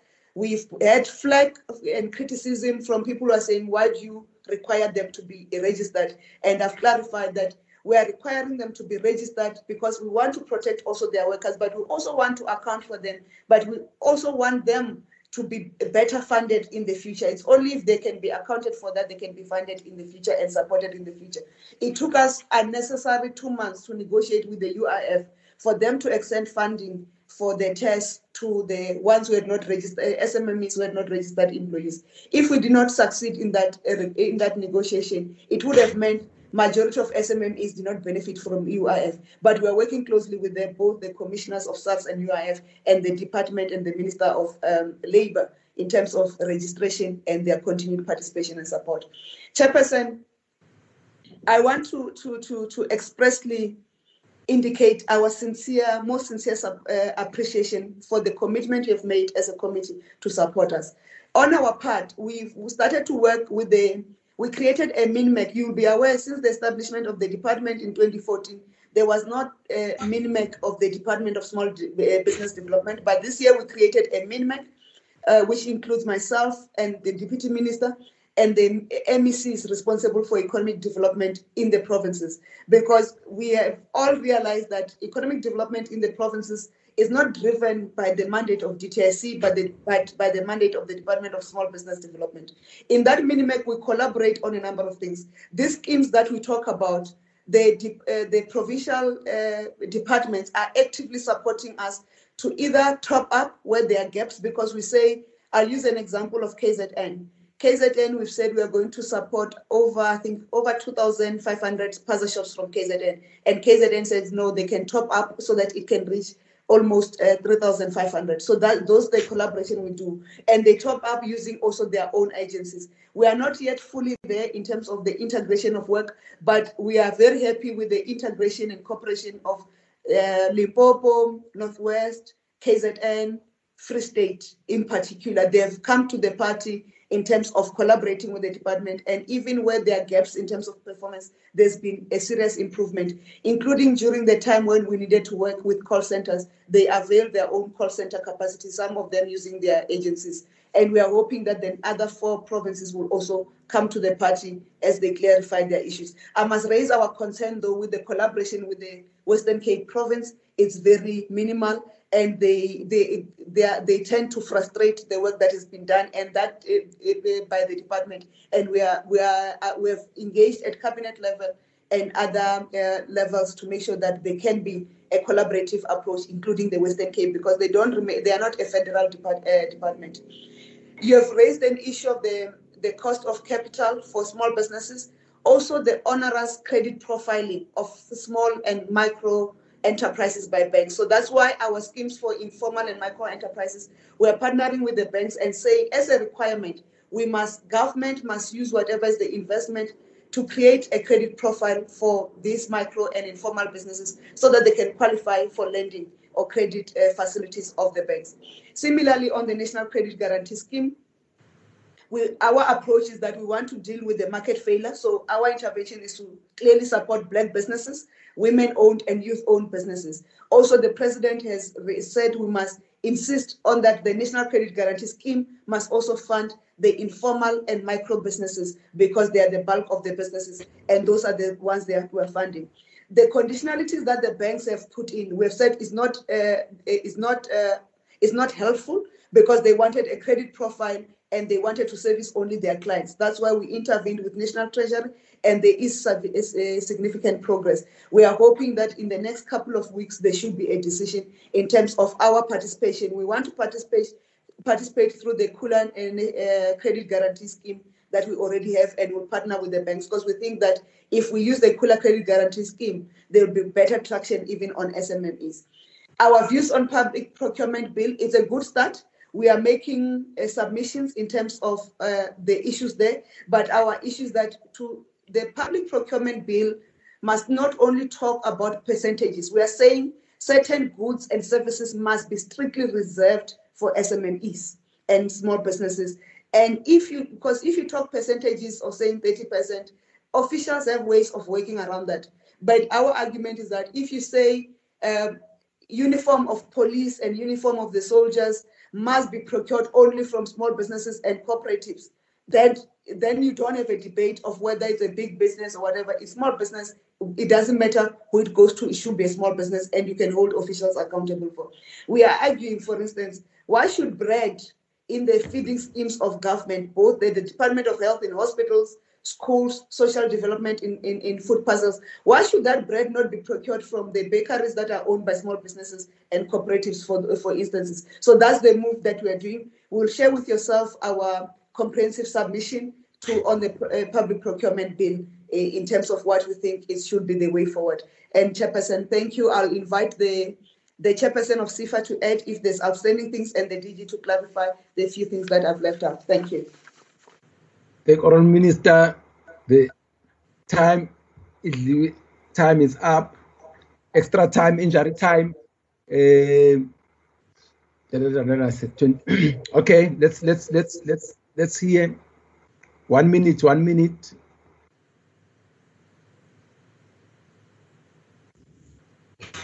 DG.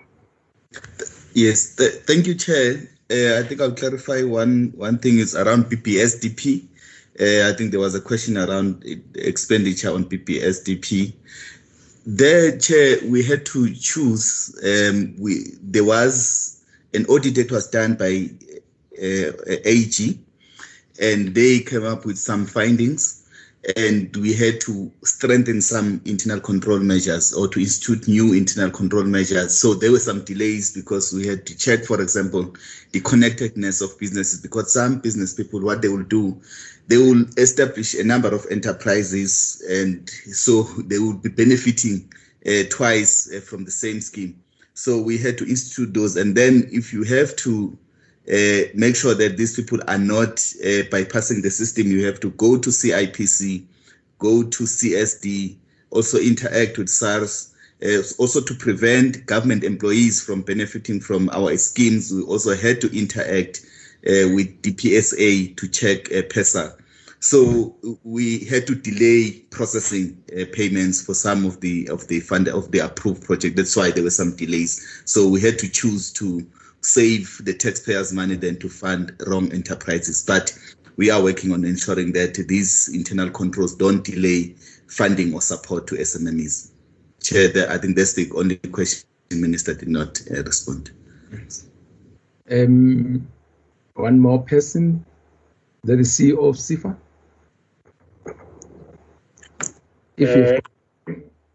Morning, Chair. I think the Minister was referring to, she asked that I make an input. My name is Martin Mouse, Chairperson of CIFA. I think the Minister has adequately covered the areas, except to say there was a question that was raised on how do we measure impact.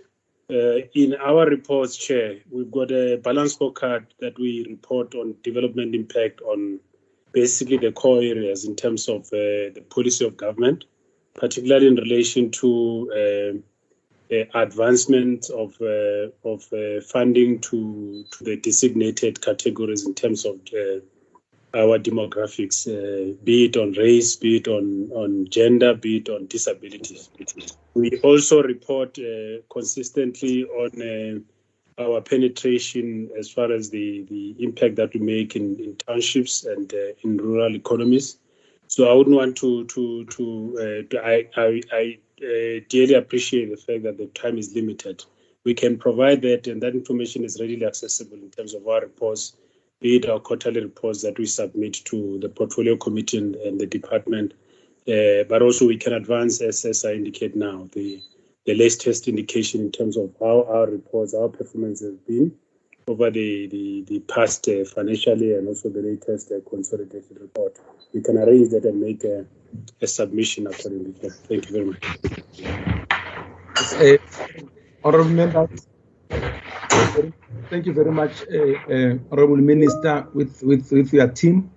I think a lot of things were discussed, but again, in the same breath, a lot of things can still be discussed. This is just the beginning of a process. It's not an event. We'd like to engage with you on a continuous basis, because yes, we agree with you that it's a sector. When we talk about inclusive growth, if we don't do it here, there's nowhere else we can do it. So it's very important that on an ongoing basis we do engage. Honorable Clara, please don't hit me. Honorable Clara, she was saying I should be careful. I may be discriminating against Limpopo. I'm not. Will catch up next time. But honorable members, Minister and Chairperson, yeah. Please act like the real pastors who will always talk the truth. I did not say that one. You know, I said you did not notice that I raised my hand. It's okay. I don't have a problem, Chair. I'll ask next time. Thank you. That's fine. Honorable members, this brings us to the end of the meeting. We won't deal with the other item. We'll take it in our next meeting. But thank you very much. The meeting stands adjourned. Thank you, Chair. Thank you, Minister. Thank you, Chair. Thank you, Minister. Thank you very much, Thank Chairperson. you. Good luck. Thank you, Thanks. Chairperson. Thank you. Thanks, Chairperson. Thank you, guys. Honorable Dikale, o tla kopana le Minister a tseleng. Re tla kopana tseleng ya Limpopo.